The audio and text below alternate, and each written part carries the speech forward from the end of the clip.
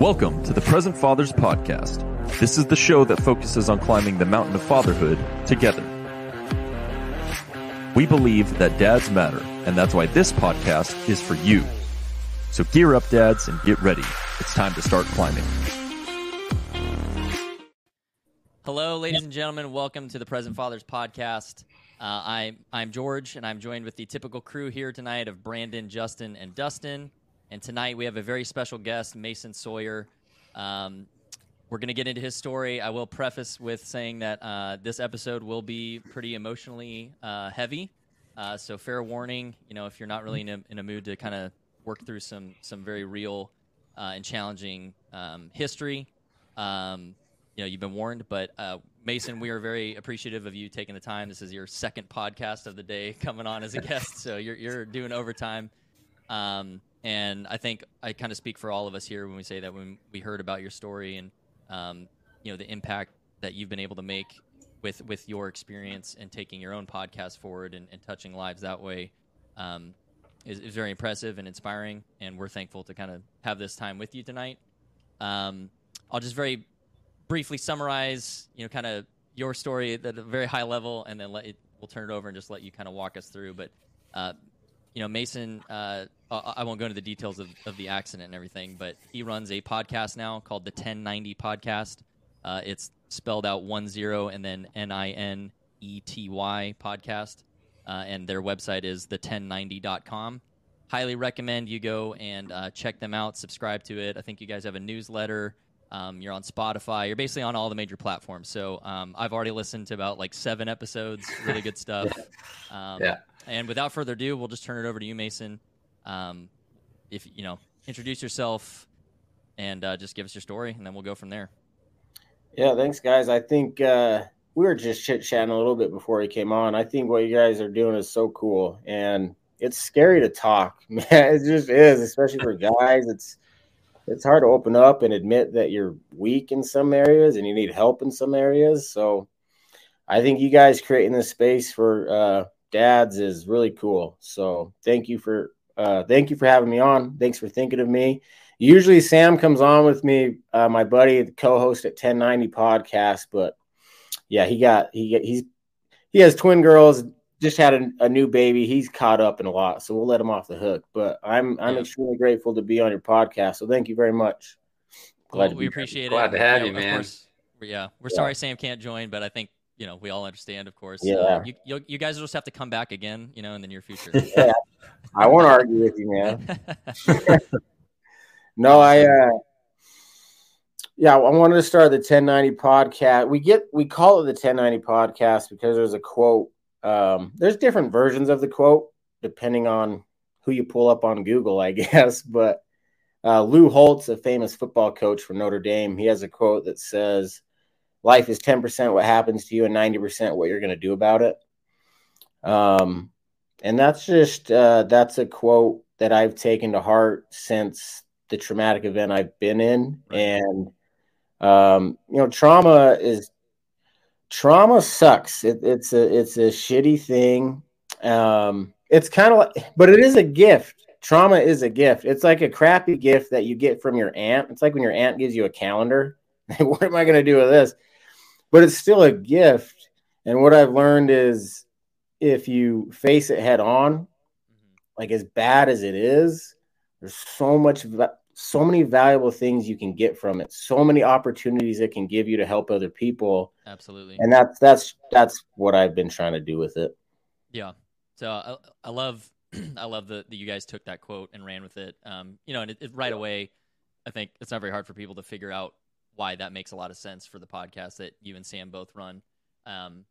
Hopefully we can have Sam back in the future and hear his story as well. But I think I speak for all of us here when we have a great deal of respect for your guys' willingness to be very open about your experiences and challenges.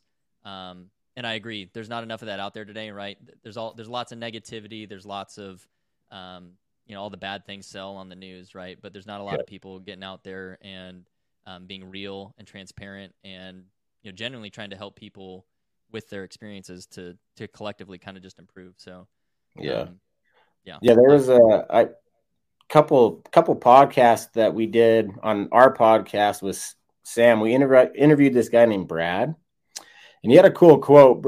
He wrote a book. He lost his brother to a drug overdose. But Brad had a cool quote in his book called Ride in Paradise. And he said, everyone knows that, if you have a light or a gift or a talent or a skill, like let your light shine, like share that with other people to improve the world. And he said, so we all have a light that we need to let shine, but we also have darkness too, right, that we've got to talk about. And no one talks about that part.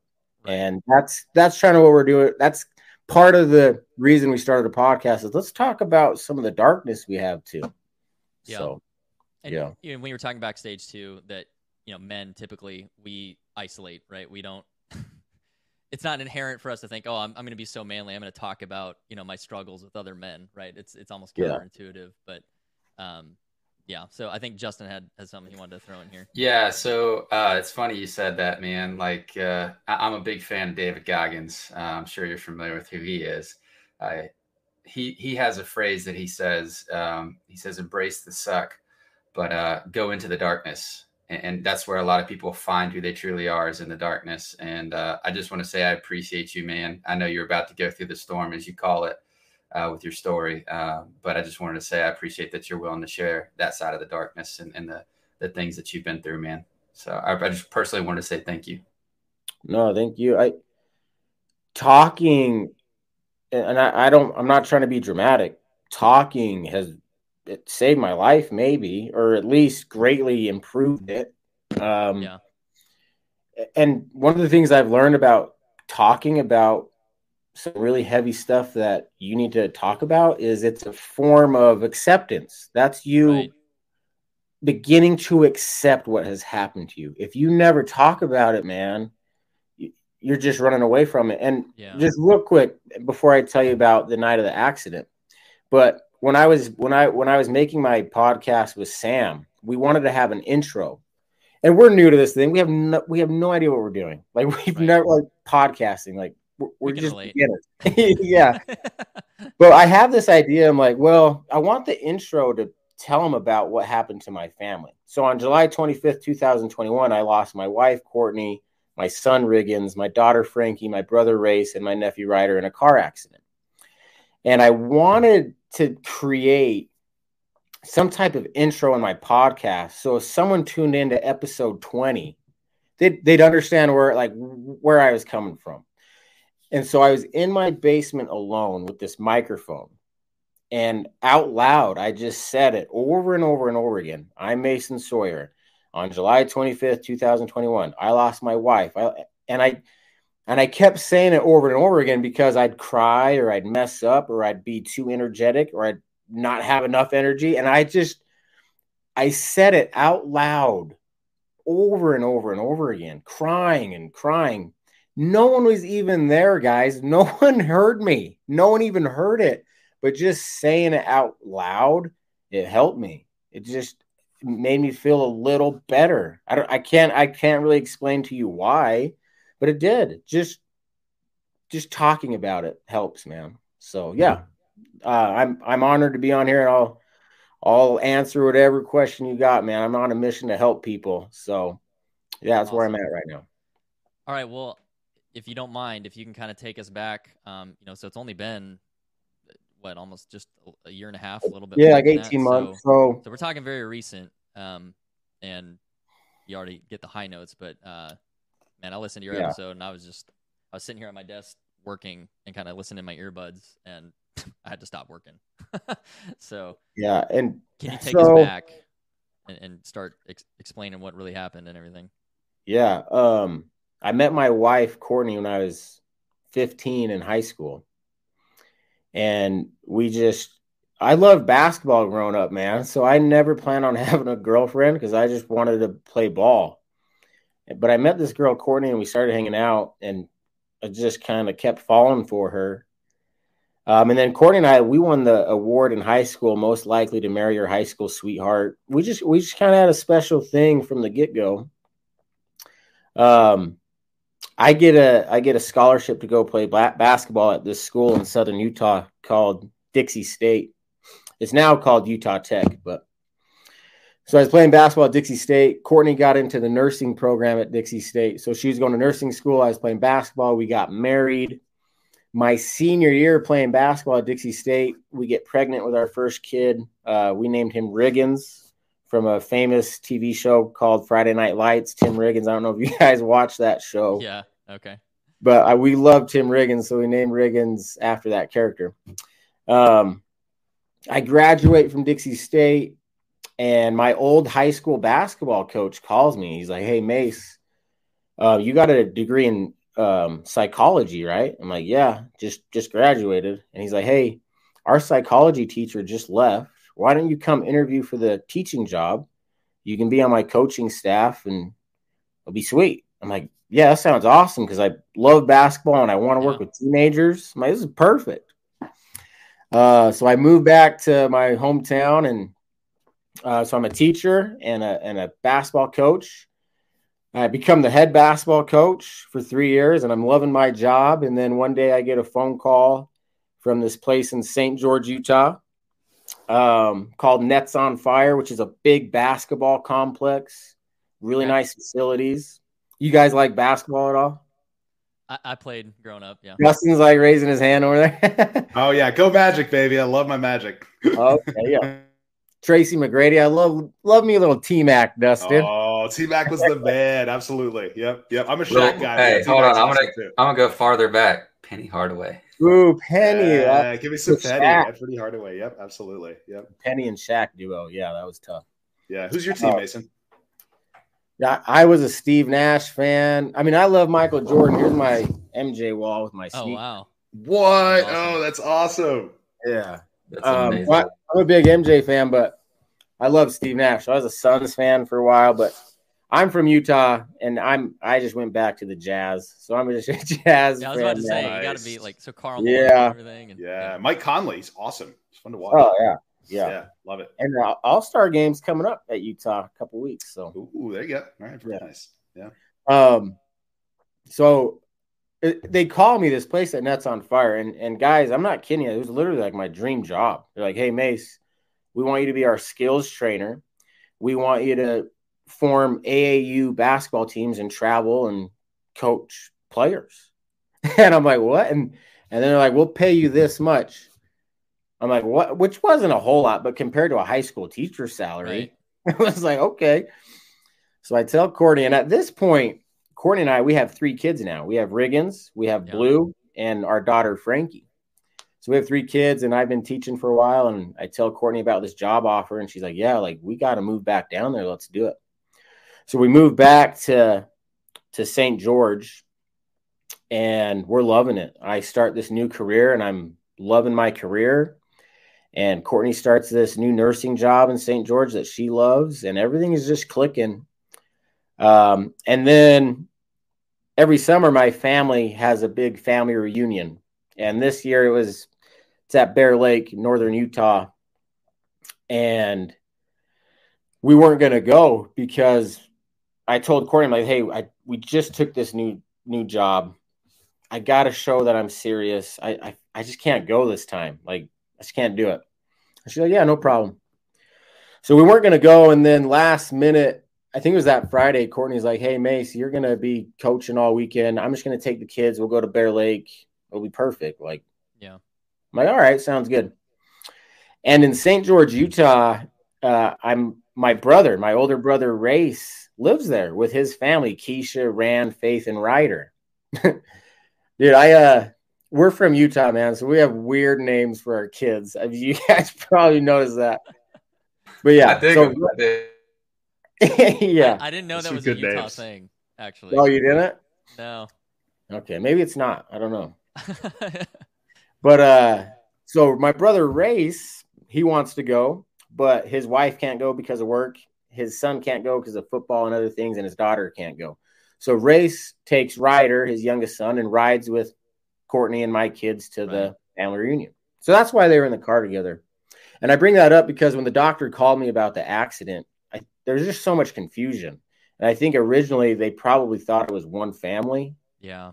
But then they were learning, like, wait a minute, I think this is 2 families. But So I remember it's Sunday evening, and I'm waiting in my bedroom, just kind of waiting for them to come home. And Race's wife, Keisha, texts me and says, Mace, I'm worried about him. I haven't heard from him. They won't answer the phone. So something's off. Something's weird. I'm like, Keisha, I'm sure it's fine. I think it's just traffic. I'm sure they'll pull in any minute. And didn't think much of it, honestly. And I just sat there, and probably 30 seconds go by, and my phone rings, and unknown number, which I usually don't answer, but I answer this one. And it's he says, I'm a doctor from Fillmore, Utah. And Fillmore, Utah is kind of in between St. George, southern Utah, where we're living, and northern Utah, where Bear Lake was. So they're probably 2 hours away from being home in Fillmore. Okay. So he calls me, and he's like, I'm a doctor in Fillmore, and there's been a car accident. And so from what Keisha just texted me, plus that, I'm kind of nervous. I'm immediately worried now. So before he tells me anything, I put the speaker on, and I text Keisha. I'm like, Keisha, there's been a car accident. Come pick me up. And in my mind, I'm thinking, the adults are hurt. So Courtney and Race are hurt. The kids are there. We got to get to the hospital. Yeah. Come pick me up. So she's on her way to pick me up. The doctor, he's asking these questions like, are you the owner of the Buick? I'm like, yeah. Like, what is going on? Like, what's going on? And he says, there's been a terrible car accident, 22 car pileup. Everyone's dead except one person. And so I immediately fall to the ground.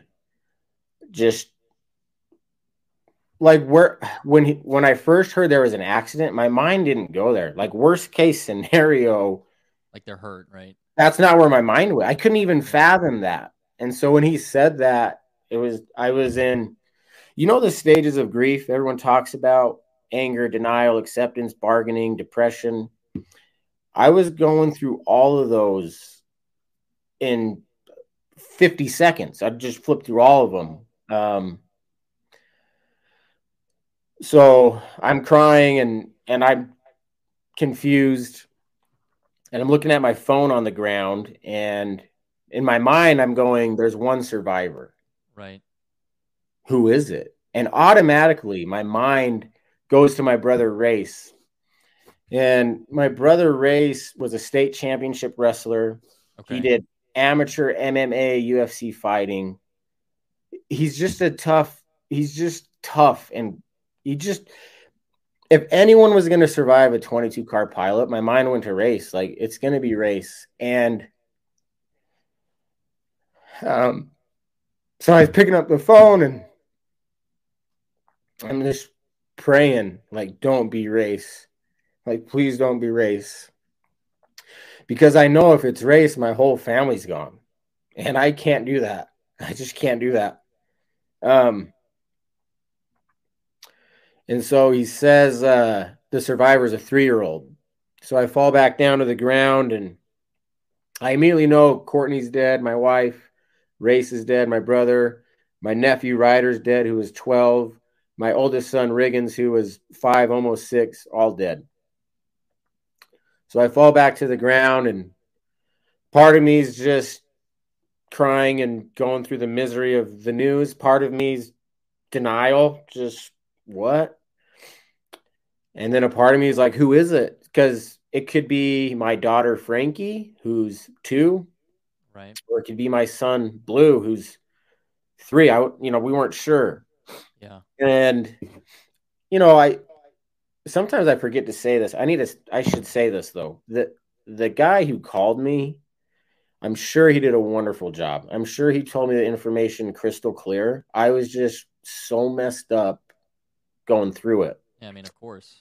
Yeah. Sorry, we're gonna chat. You can talk if you want. No one would be in their right mind. I mean, yeah, right. Like your life completely changed with the phone call, right?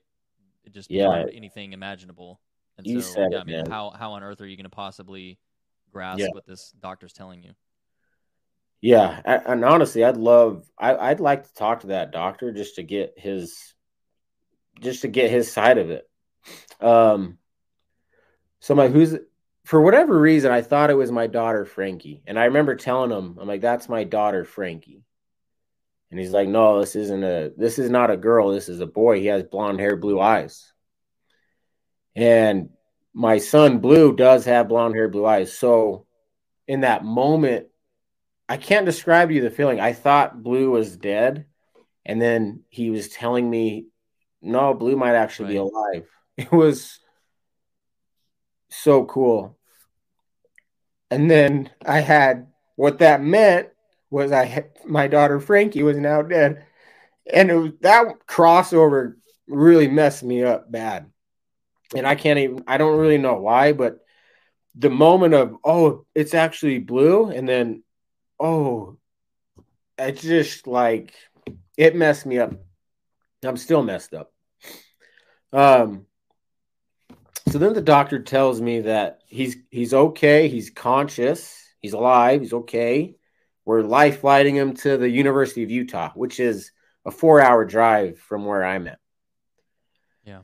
And I'm freaking out because, well, if you just told me 5 people are dead from this car accident and you're life flighting the survivor, I don't feel good about it. Is he missing limbs? Is he going to make it? I know in my mind, like, Mason, they're lying to you. Like, he's not, they don't life flight people who are okay. He's not okay. Yeah. Keisha is driving to my house. And so the doctor says, I need to get a hold of Keisha Sawyer. And I say, Keisha's on her way over here. I can tell her.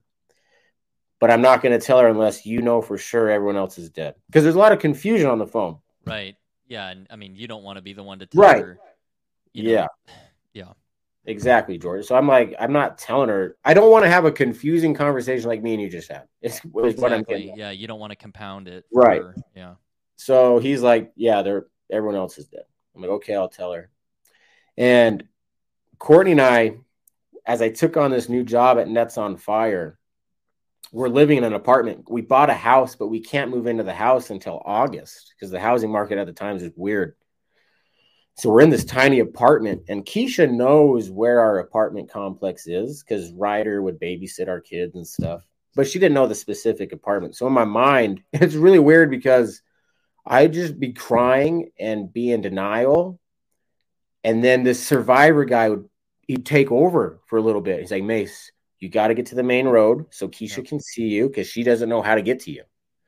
So that guy would take over and I'd stand up and I'd walk, 50, 60 feet and I'd just collapse in tears again and start slapping the pavement.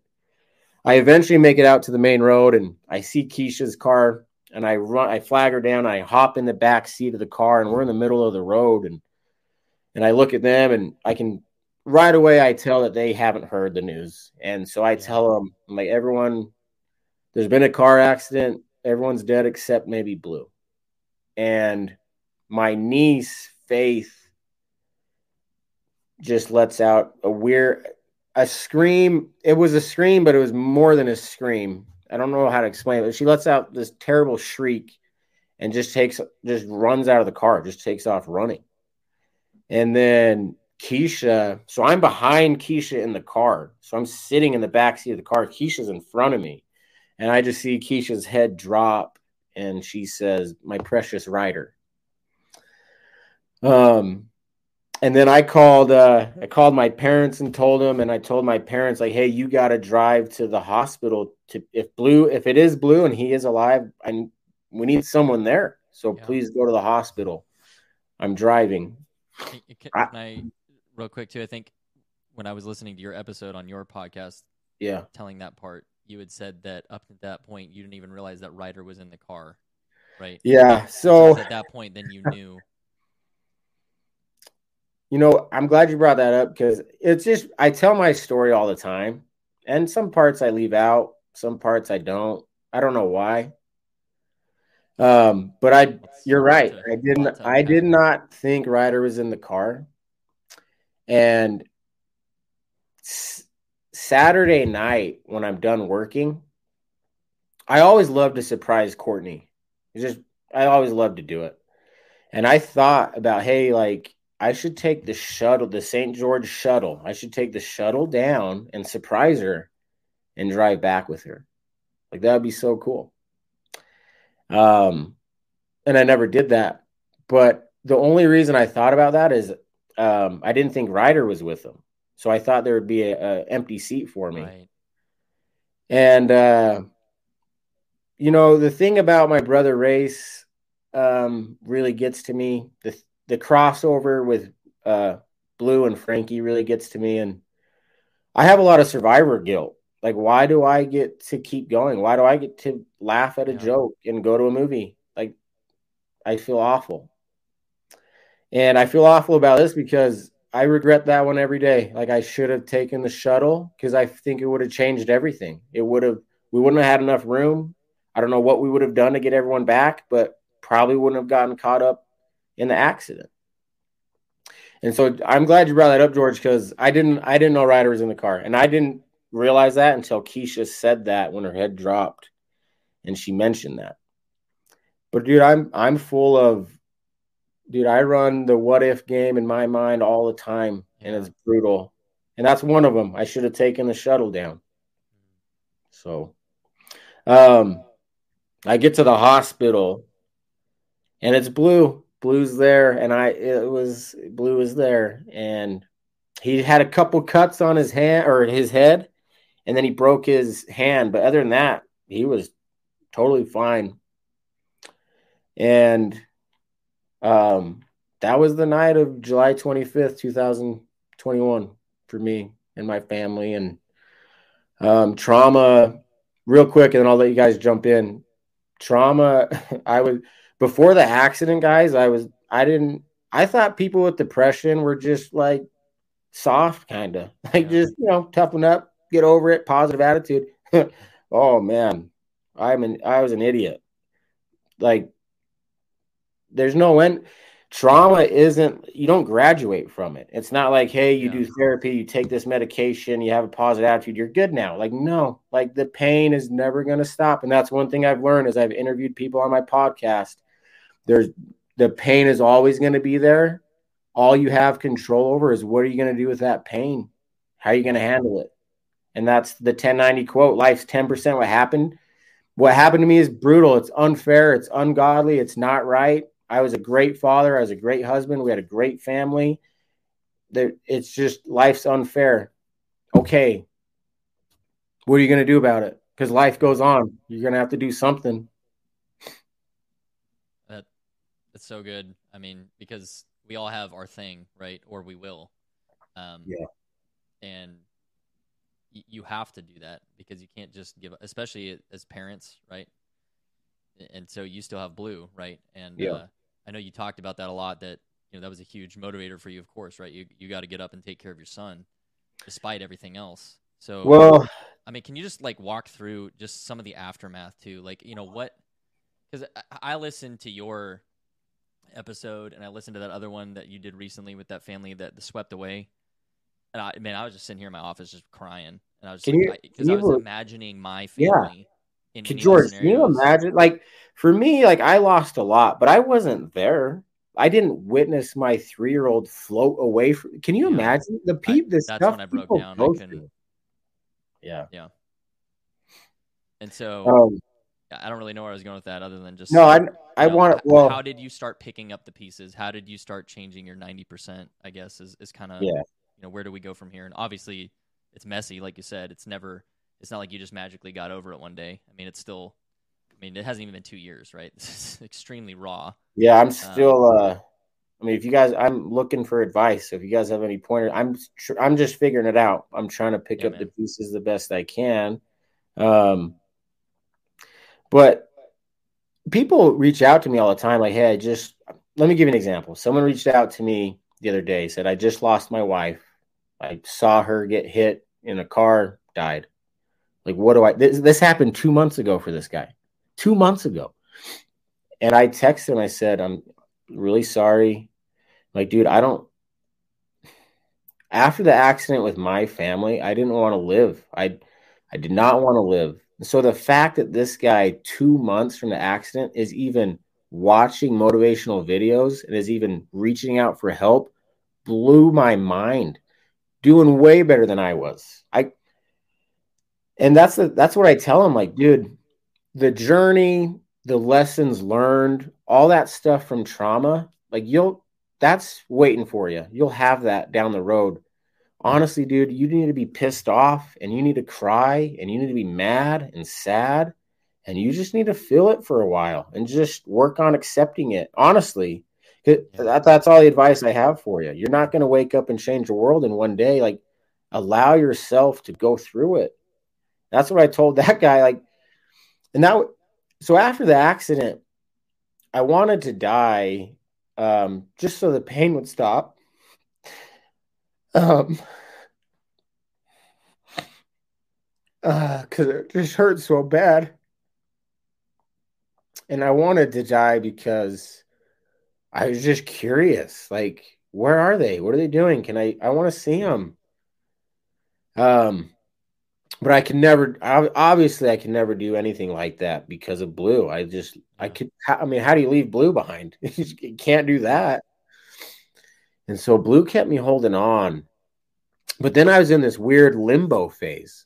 I didn't want to live. I didn't want to die. I was just here. It was so much pain that I would just try to numb it. Like, I can't handle this much pain. So I was just running from it. Drugs, alcohol, whatever. We weren't going to talk about them. We weren't going to look at pictures of them. If I'm in the room with you, like visiting you, you don't talk about them when I'm around. No, like we're just never going to go down that road ever. It's too hard. It's too painful. No. And it was just the worst mindset to have. It was, and as bad as the situation is, it was just making it worse. And then I went to therapy. And my first therapy session I had with my therapist, I'll never forget it, dude. And I don't know if you guys do therapy or not. I love it. It's helped me. But my therapist, he said, Mace, like if you wanted to go down the road and take your own life, like I don't think anyone would blame you. And I'm like, what? Like, I'll do it, man. Like, don't kiss me. And not what you're expecting. Yeah, no. Because, dude, this is like the 5th therapist I've been to. Like, I've been shopping around. I finally find one I like. And he tells me this. I'm like, dude, what are you talking about? And then he says, Mason, like, you could do that. Or you could take advantage of this opportunity you now have to go help people. And he said, Mason, guess what? Tomorrow, someone's going to lose their spouse. Someone's going to lose a kid. Someone's going to lose a nephew. Someone's going to lose a sibling. You could help them if you want. And I don't remember the other 59 minutes of that therapy session. I don't know what else he said. But I walked out of that therapy session like, you know what? As bad as it is and as unfair as it is an opportunity. And that's what I learned about opportunity that day. It doesn't have to come from something good. It doesn't have to come from something earned. It can just come from terrible things. Right. And that's why I started the podcast. Like, okay, well, how do I help people? Well, I should talk about it and tell them how I feel and see if anyone can connect to it. And the minute I started doing that, everything started getting better. It just did. Like, and I haven't gone to a therapy session in months. I've replaced therapy with like, this is my therapy session tonight. Yeah, it just is. I get to come on here on your sweet podcast and cry and let out my emotions and talk about the traumatic event. Do you have any idea how good this has been for me? So like, if you guys don't like it and your listeners don't like it, I'm sorry, but it's been great for me. So talking has helped. I'll speak for everyone who's going to listen to this. I think people are going to like it. And I'd like to talk about 2 things that you brought up, and then I think maybe let's just open it up and start having conversation. But one point you made in your episode, and I don't know when you filmed it. It was a while ago. It was your 2nd episode, but you made a point about, because people would be like, oh, I never could have done what you've done. I never could have survived that or whatever, right? And it was something effective. You said, I felt this amount of pain, and that's my like limit, in my life. But everyone has their equivalent in their life. And you said that you think most people could do it, right? And I think it was just, for me, it was really good perspective that one, to not like judge others in terms of how much or how little they've maybe dealt with, but also to kind of have that self-awareness that life may hit you at any, like yours was a phone call. You went from having a family to a doctor talking to you and they were all gone like that. And I mean, that could happen to any of us, and hopefully not, but we don't know what tomorrow brings or even, 5 minutes from now. And, I don't know if you could just expand on that. Cause when I listened to that part, I was just like, wow, that is awesome. That someone who's had that much happen and it's that recent already is able to share that perspective. Because I think that's something that isn't out there in the world enough. And so that really stuck with me. Yeah, I think, the first part of it, and Sam talks about this a lot too, like we have this weird thing in mental health where we like compare traumas. Like, and it's just weird. Like, what are we doing? Like, it's just bad for everyone. Let's just agree on that and then help each other. But you're right. Like, it is this weird, we like, just like everything else we do, though. Like, we always compare ourselves to the other guy, right? It's just human nature, I think. But Sam and I, we hate that mindset at 10-9. It's not what it's about at all. And I hate it because, and I totally get it. When someone tells me, and people tell me it almost every podcast when I have them on our podcast, they say it like, hey, I lost my brother, but nothing compared to what that makes me feel like an alone. No one understands. I don't like that. Don't tell me that. I don't like to hear that. It's not comforting. Yeah. You know what I mean? Like, I'm like, we're more similar than you think. Because like you said, George, like you only know the extent to your max pain. That's all we have. And that's going to be different for everyone. But it's very similar to the fact that this is as far as we've been pushed. Right. This is as far as we've gone. Let's talk about how it's similar and help each other out. And then, dude, if you were to tell me before that accident, hey, you're going to lose Courtney, you're going to lose Riggins, you're going to lose Frankie, you're going to lose your brother Race, you're going to lose Ryder. And then a year and a half later, you're going to be a public speaker and a podcaster. I'd be like, what the hell are you talking about? I would, if that happened to me, I would probably just implode. I would just die probably. But here I am.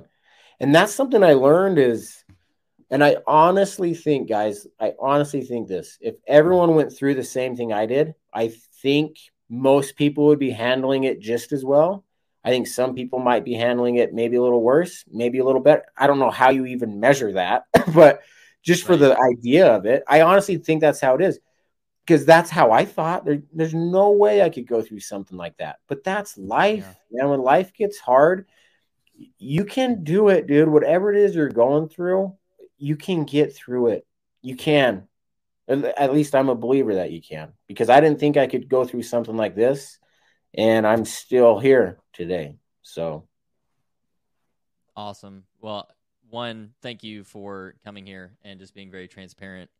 And of course, we're all sorry that this happened to you, but I respect you very much for, using it for good, like your therapist challenged you, and you give perspective, right? So I think when I was listening to this and I was thinking about everything that you and Sam have both shared in your podcast, I've heard it said that like experience is the greatest teacher, but I disagree. I think it's perspective that you gain from said experience, because if you have that experience and do nothing with it, it's worthless, right? But yeah, I love that. I'm able to gain, like I'm able to piggyback off of what you went through.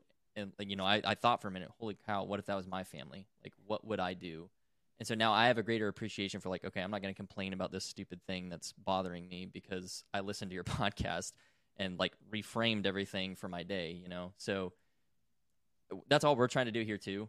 And I just really appreciate you coming on, and I'll stop now. And I think you kind of covered the gist of your story. Obviously there's a lot more there, but guys, what you got for Mason? Yeah. I love that you've come on and that you're sharing your grief, because one of the things that I've always learned is that when we share our griefs together, our lens that we look through in life, it adjusts, and we can learn from one another's hardships. And man, I've just got to say, man, you're super courageous. Like you said, everybody is hammered on the anvil of life. And I feel like the strongest and best tempered swords are the ones that are struck the hardest and that have been in the the biggest fires. And I feel like you're one of those people at an earlier age than you should be. And so for you to come on and to help strengthen other people, man, I just want to say that's courageous, man. And I respect and appreciate it. And man, when you said that people compare their grief, that's such a beautiful thing to think about, because it's so true, especially with men. They stuff it down and they push it aside, or they try to ignore it, and it eats them up from the inside out. And they discredit or dismiss other people's grief. So, yeah, for me personally, I only know my mountain, and I've had trauma and pain that I've had to deal with and heal, but I would never compare it. I would just want to help other people not have to climb their mountain alone. And I think that's why we do what we do. But yeah, that's beautiful, man. So I know other people want to jump in here, but I just wanted to say that for sure. No, real quick. Can I say a couple things real quick? Absolutely. Brandon, when you're just, man, you get to capitalize. Thank you. Like I thank you. Kind words. But honestly though, what else am I supposed to do though? Like if I don't talk, when people say you're so brave, thank you. Honestly, I don't see it that way. I feel like it's my only way out. There's a Robert Frost quote I love that says, "The only way out is through." And there's a metaphor of the buffalo that I love, that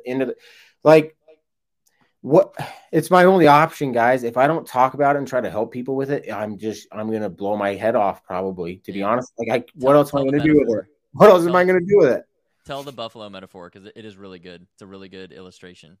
Yeah. So my dad, he went to this trauma class pretty recent after the accident. And he's like, "Do you want to do it with me?" I'm like, "Dad, I'd love to, but I can't, I'm not ready yet. I can't commit myself to that. I can't do it." He's like, "Yeah, no problem." So my dad takes this class, and he's like, a couple days later, he sends me this really cool metaphor. He's like, "The instructor of our class sent us this metaphor, and I think it will help you." I'm like, "What is it?"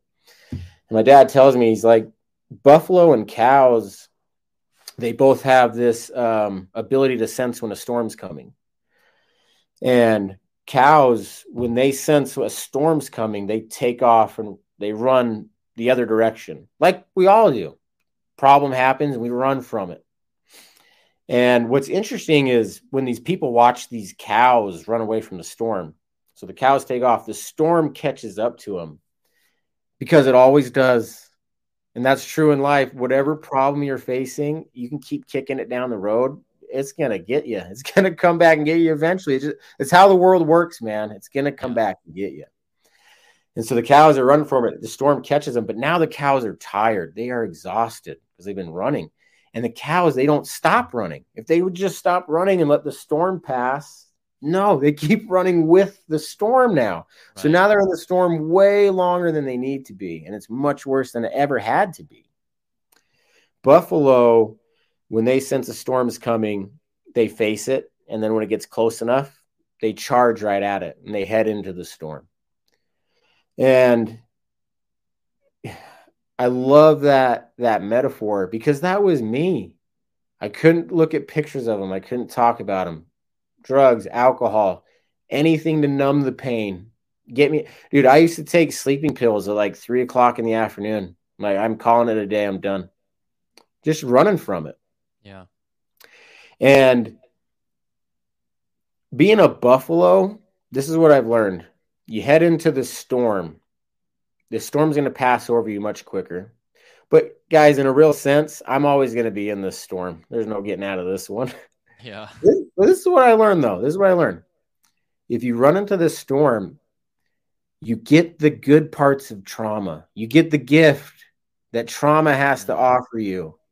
And like I said earlier, and I don't know if I said it on this podcast or the one earlier, but trauma is a crappy gift. It's not a good gift you want, but it's a gift nonetheless. And if you run from it, if you're a cow, you're never going to get those parts of it. You're not. And the cows run from the storm, and they don't get the rain, and they don't get the fresh grass, and they don't get everything the storm provides. And same thing with you and your obstacles and your trauma in life. If you choose to run from it, it will catch up to you. You will be caught in it. It will be much worse. And here's the last thing I'll say about the buffalo. Having the mindset of a buffalo heading into the storm, is terrifying. The first few steps as they're looking at that thing, it's brutal. That's why it's easier to run away. It feels good at first to run away. And honestly, guys, if it's a small enough storm, you might be able to outrun it. But if you outrun small storms your whole life, how are you going to handle a big one? Right. You can't do it. But this is the last thing I'll say. Buffalo, and I love this. They head into the storm. That doesn't mean life's going to work out for you. It could still go bad. You could still lose the game, lose the girl, lose the job, whatever. Yep. That could happen. That's why it's terrifying. But you might win.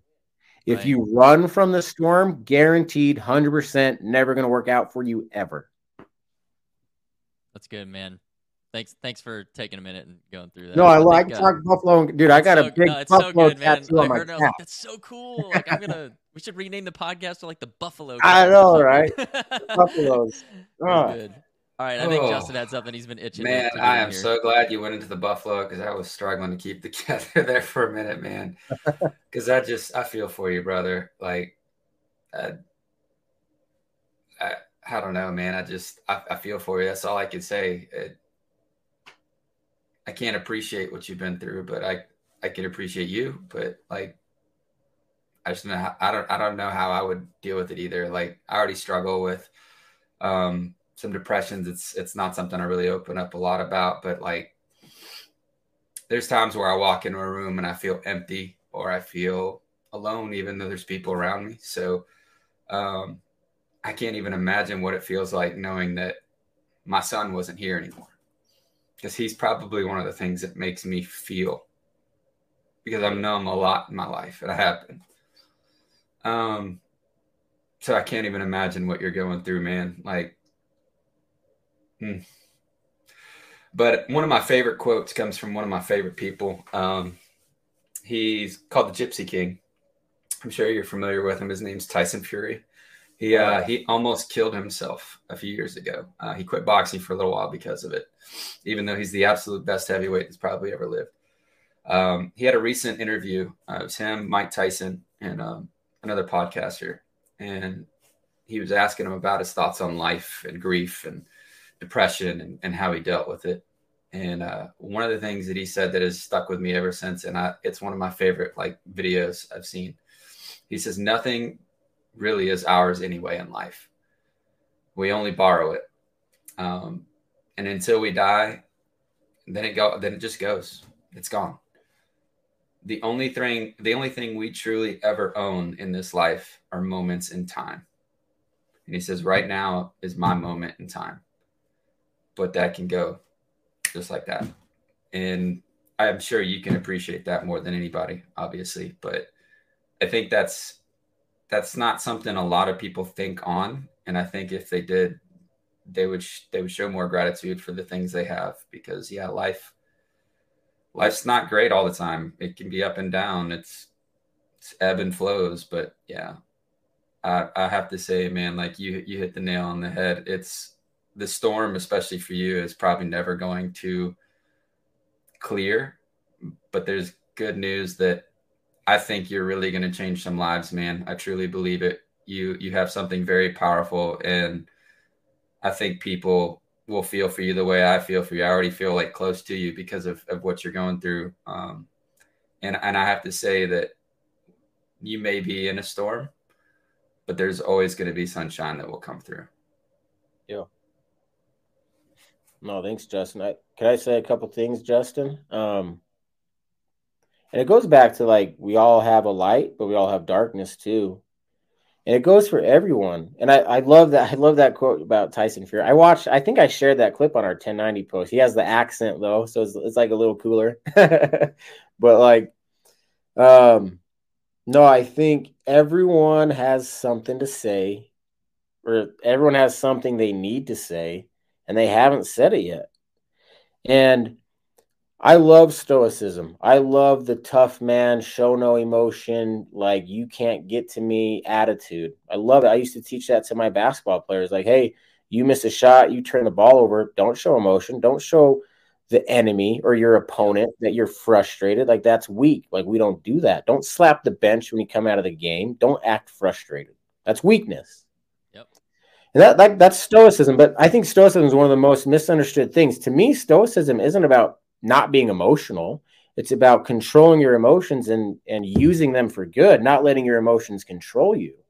And that's kind of how I see it. And I think, Marcus Aurelius and the stoicism stuff, that was 2,000 years ago. I mean, it was a different world back then. When they were talking stoicism, the vibe I get anyway is they meant like when you're at war or when it's your opponent or when someone's trying to get to you or break you down, be stoic. You don't get to me. I'm not going to let you in here.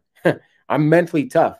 Yeah. But when the war is over, when the game's over and you go home to your loved ones, to the people you love, yeah, you cry and you laugh and you show emotion. You need to, you have to, or go to therapy or talk to a friend, something. You got to tell someone your issues. It's great to be stoic, but not all the time. You got to let those emotions out. You got to let your anger have a day in the sun. Let it have its moment, or it's going to eat you away. It's okay to be angry. Part of the reason I started a podcast is I was angry. I was pissed off. I used it in a good way. Yeah. I could have used it to just drink my life away and feel sorry for myself. Sure. But I didn't do that. Stoicism. I love stoicism. It helped me have that mindset of what happens terrible. It's terrible, but I can make something good happen from it. That's good, man. Appreciate that.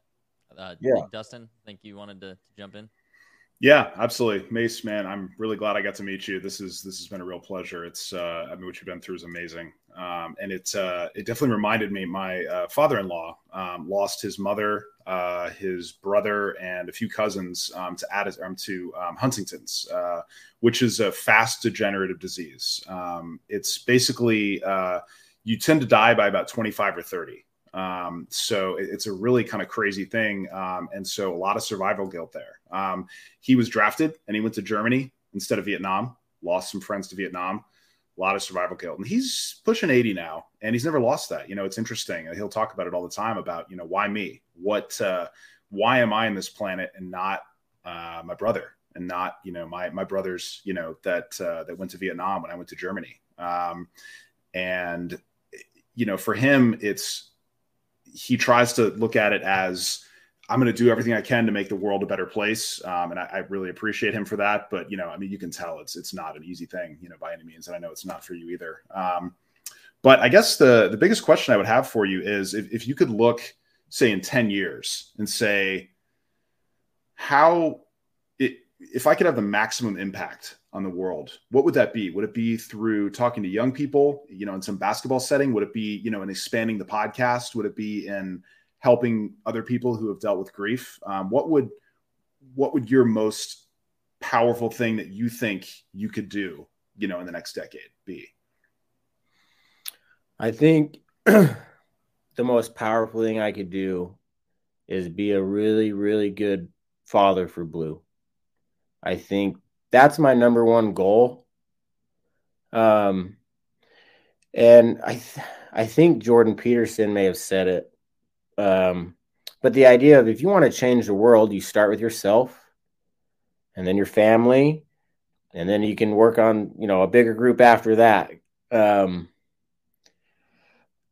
That's where my head's at. Is I love Blue more than anything. He is my best buddy. He's my hero. I do everything with that kid. And I want him to be a happy kid and have a normal, happy life. And I'm going to try to do everything within my power to give that to him.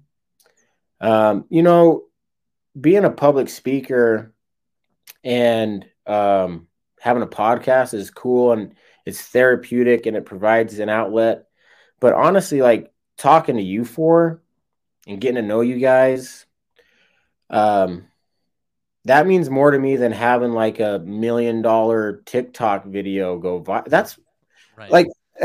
I honestly started this when I started the 1090. I'm like, all right, 1090. I want to be bigger than Nike. I want everyone to see my kids' faces. Like, I want my story to get out there. Then as the last 6, 7, 8 months have unfolded, one thing I've learned is the text message I told you earlier about this guy, like, hey, I just lost my wife. I love the 1090 message. Help me.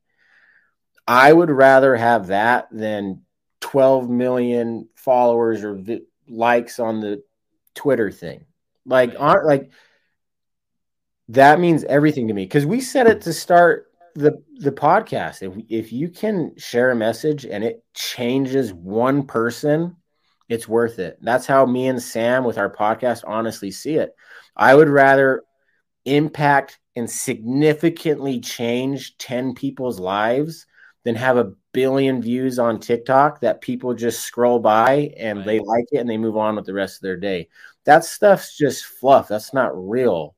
And that's something I'm quickly learning in this Instagram universe where people are just trying to make it. I'm like, dude, what are Yep. you guys doing? Like, Yeah. it's weird to me. That's just not, my mind's not there anymore. My mind's not in the numbers. My mind is blue, and whoever else can have a significant impact for my message, I want to reach you.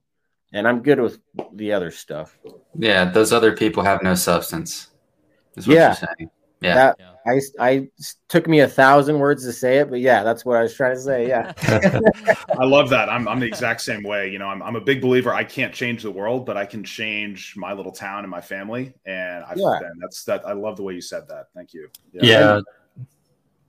Yeah, Jordan Peterson always says, "Get your own house in order," and it's such a beautiful thing to actually think about. And man, I just want to encourage you. So, man, I love that you found purpose, because in the midst of tragedy, purpose is one of the things besides altruism that will carry you through.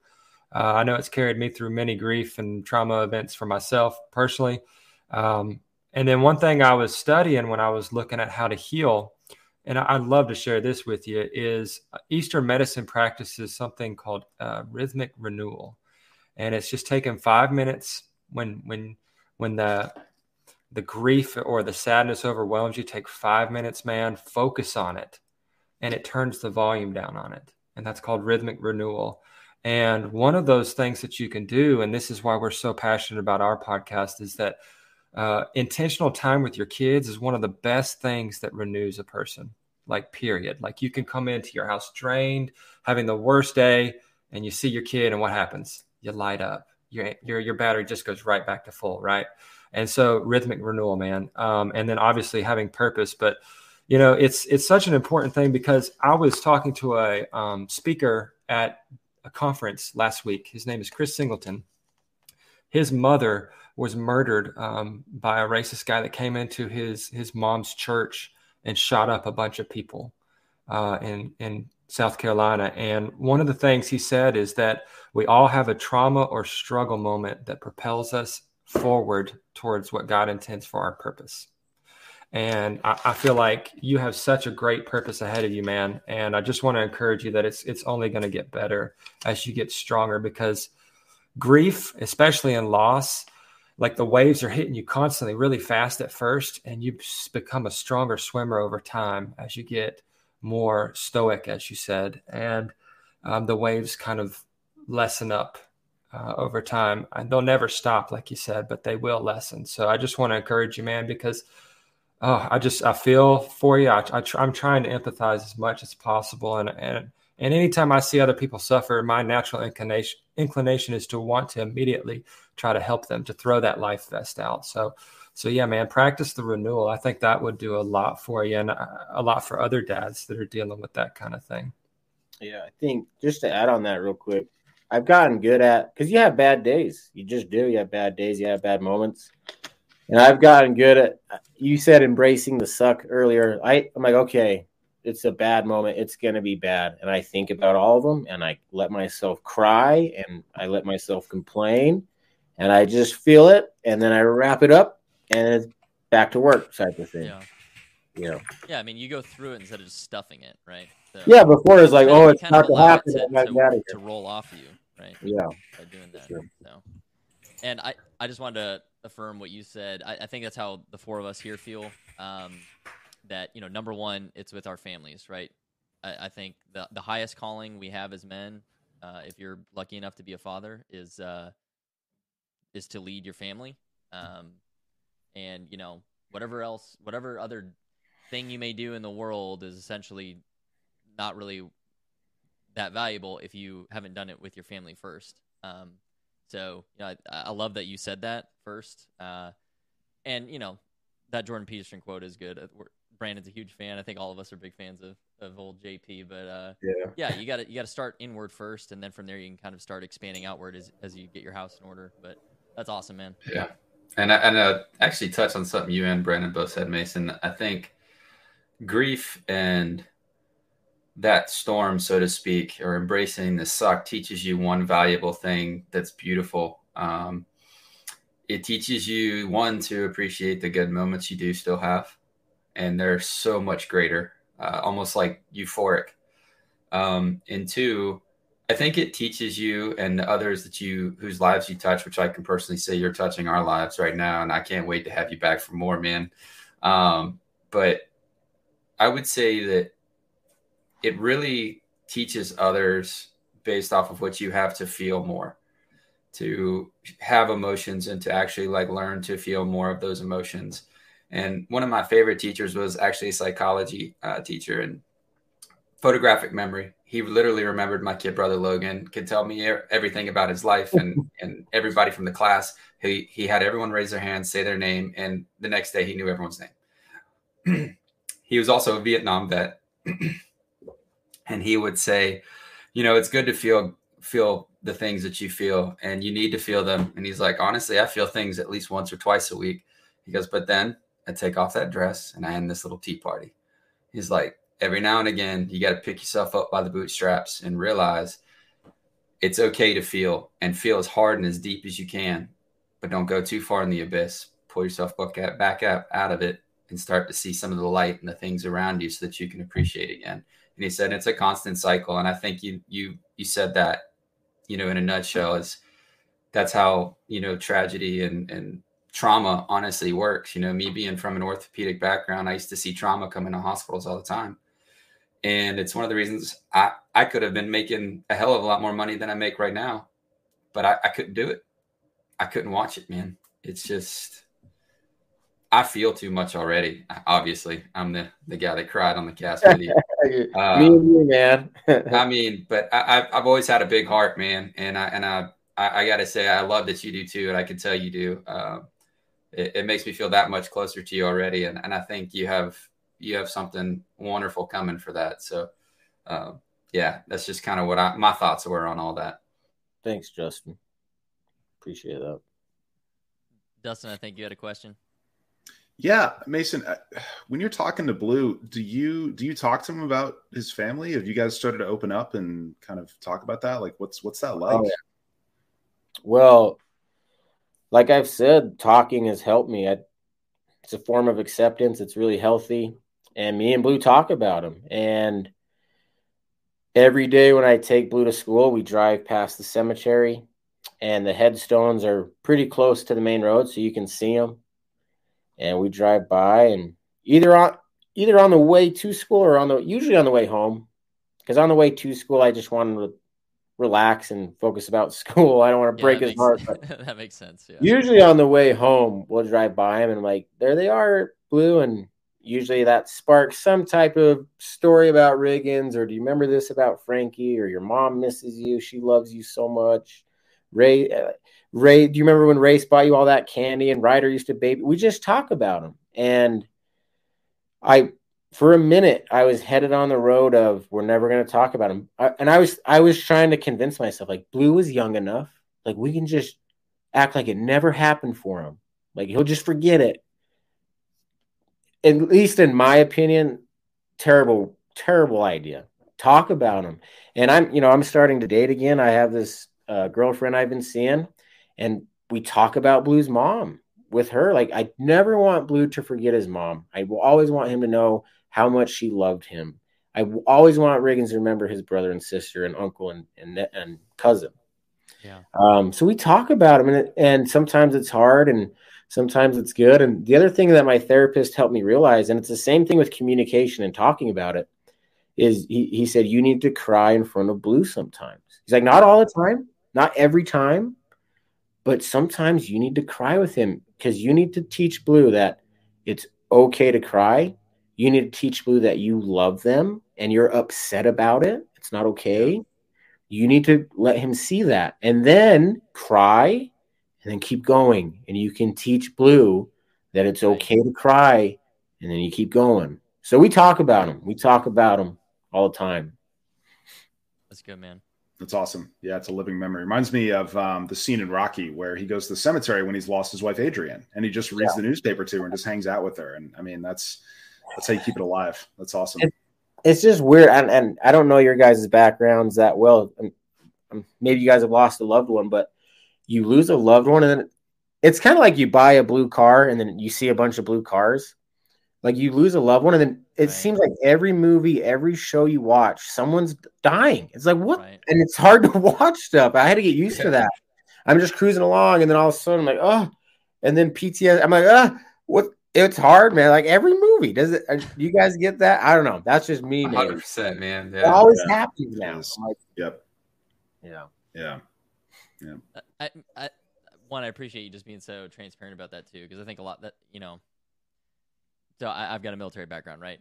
And so I've always kind of like wanted to push off that whole PTSD label, right? Because a lot of people just assume, oh, veteran must have PTSD. And it's like, well, no, I actually don't really. All my crap is from not the military, you know? Yeah. So, but I appreciate your transparency in that of just saying, you know, look, man, it just hits you sometime. Like, and it's not trauma. And I've always said this, trauma is a human experience. It's not like only a certain type of people experiences it. And to try and deny that is just doing yourself a disservice. So thanks for your candor on that one. I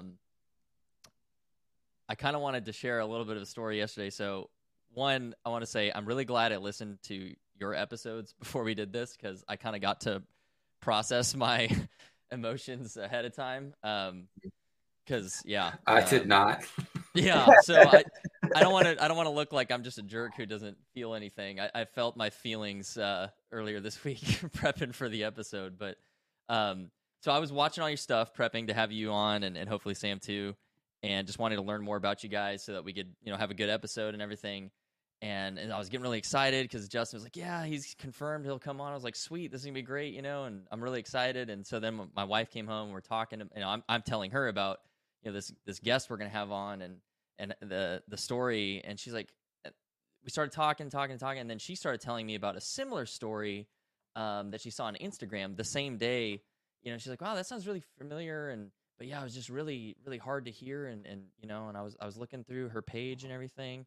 Well, it turns out she was looking at your sister-in-law, and it was the same day that you had confirmed you're coming here, and I had watched all your episodes. And it's like, wow, that's fate, man. I don't know if that's like divine intervention or something, but we kind of finally put two and two together. But so it was interesting because I was telling it from your perspective, having watched your stuff, and then she was telling it from her perspective, and I was just like, wow, that's so. I mean, just in my own household, right? Both of us now have gone through and felt you know, just the raw emotion and then gaining that perspective, and it was all on the same day just by happenstance. That's so I guess. Weird. But, that's so weird. I just wanted you to hear that because it was just like I couldn't believe when she finally showed me and we were like putting the pieces together. I was like, there's no way. Like, what are the odds that you just happened to decide to come on our podcast? And I was like, okay, I got to listen to his episodes. And then you know, I mean, it was just wild. So I figured you'd get a kick out of that. But yeah, that was. I'll have to tell you've at least helped two people already. So yeah, it was wild when. Yeah, he told me that. I was like, there's no freaking way, man. Yeah, I'll have to tell Keisha that. That's crazy. Funny story. Excuse me, choked on my water here, but I think I want to bring it back up to the 1090 if you can. Yeah. Excuse me. How,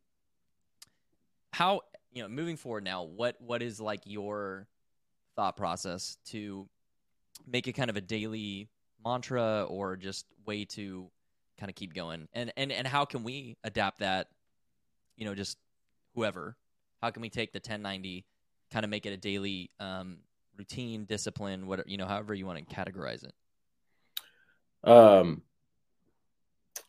Some days aren't good for me. Some days I am more like a cow than a buffalo, if I'm being completely honest with you.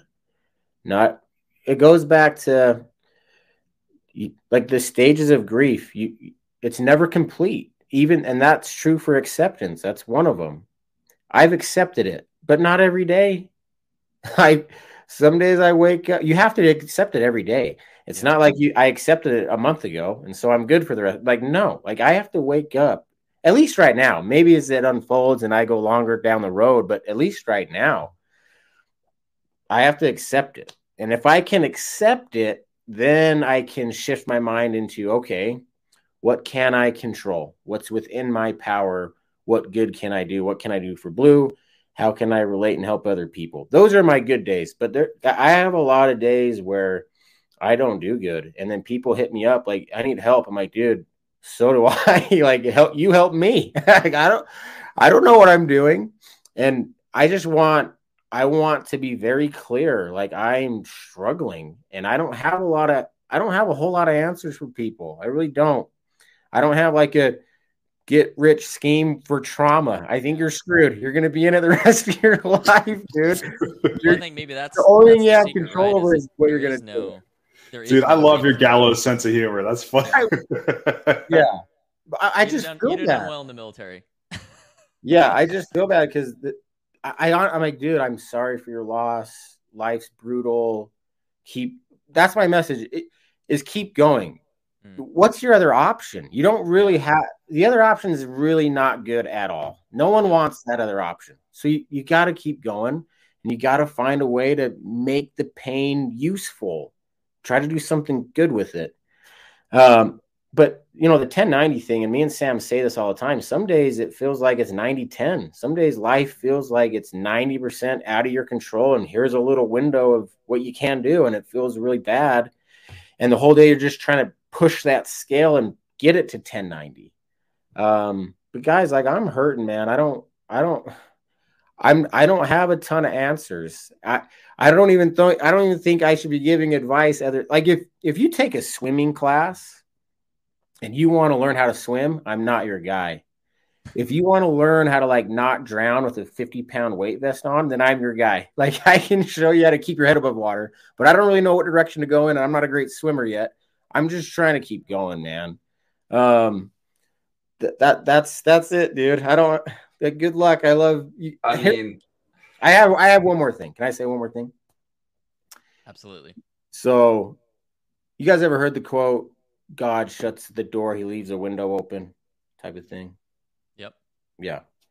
Like, good motto, whatever. But sometimes these obstacles people are facing there's no alternate path. There's no way around this thing. There's no window crack. This is what you have to face. And it goes back to the Buffalo or the Robert Frost quote, however you want to say it. The only way out is through. And sometimes when the obstacle is so big, the power of opposites, like, you got to flip this obstacle on its head. And what I mean by that is I am filled with so much anger and pain that what I've learned is I have to have love and compassion and charity. It's the only way I can beat those emotions. It's the only way out. And that's something that I learned from my wife, Courtney, is love and charity and service for other people. That's the only way to handle this amount of pain and misery, I think, and agony, is do the opposite. And that's what I've been trying to do, is just love. And I've never said no to a speaking engagement, to a pot ever. I'll speak. And when me and Sam do our speaking engagements, we talk in front of 300 people sometimes, and sometimes it's 11 people. And we don't care, like, whatever. We'll speak at whatever. We just have a message, and if you connect with it, great. And if not, you can move on, and it is what it is. I thought sometimes there's no window. You just have to bust right through that. Yeah, door. It's like I'm like looking around like there's no other. Yeah. Oh yeah. I love that you touched on the opposites, because I've been studying a lot on grief and loss the past week or so, and Francis Ward Weller was one of the guys that came up for me, who's a psychotherapist that deals with it. And he said the work of a mature person is to carry grief in one hand and gratitude in the other, and to be stretched large by them.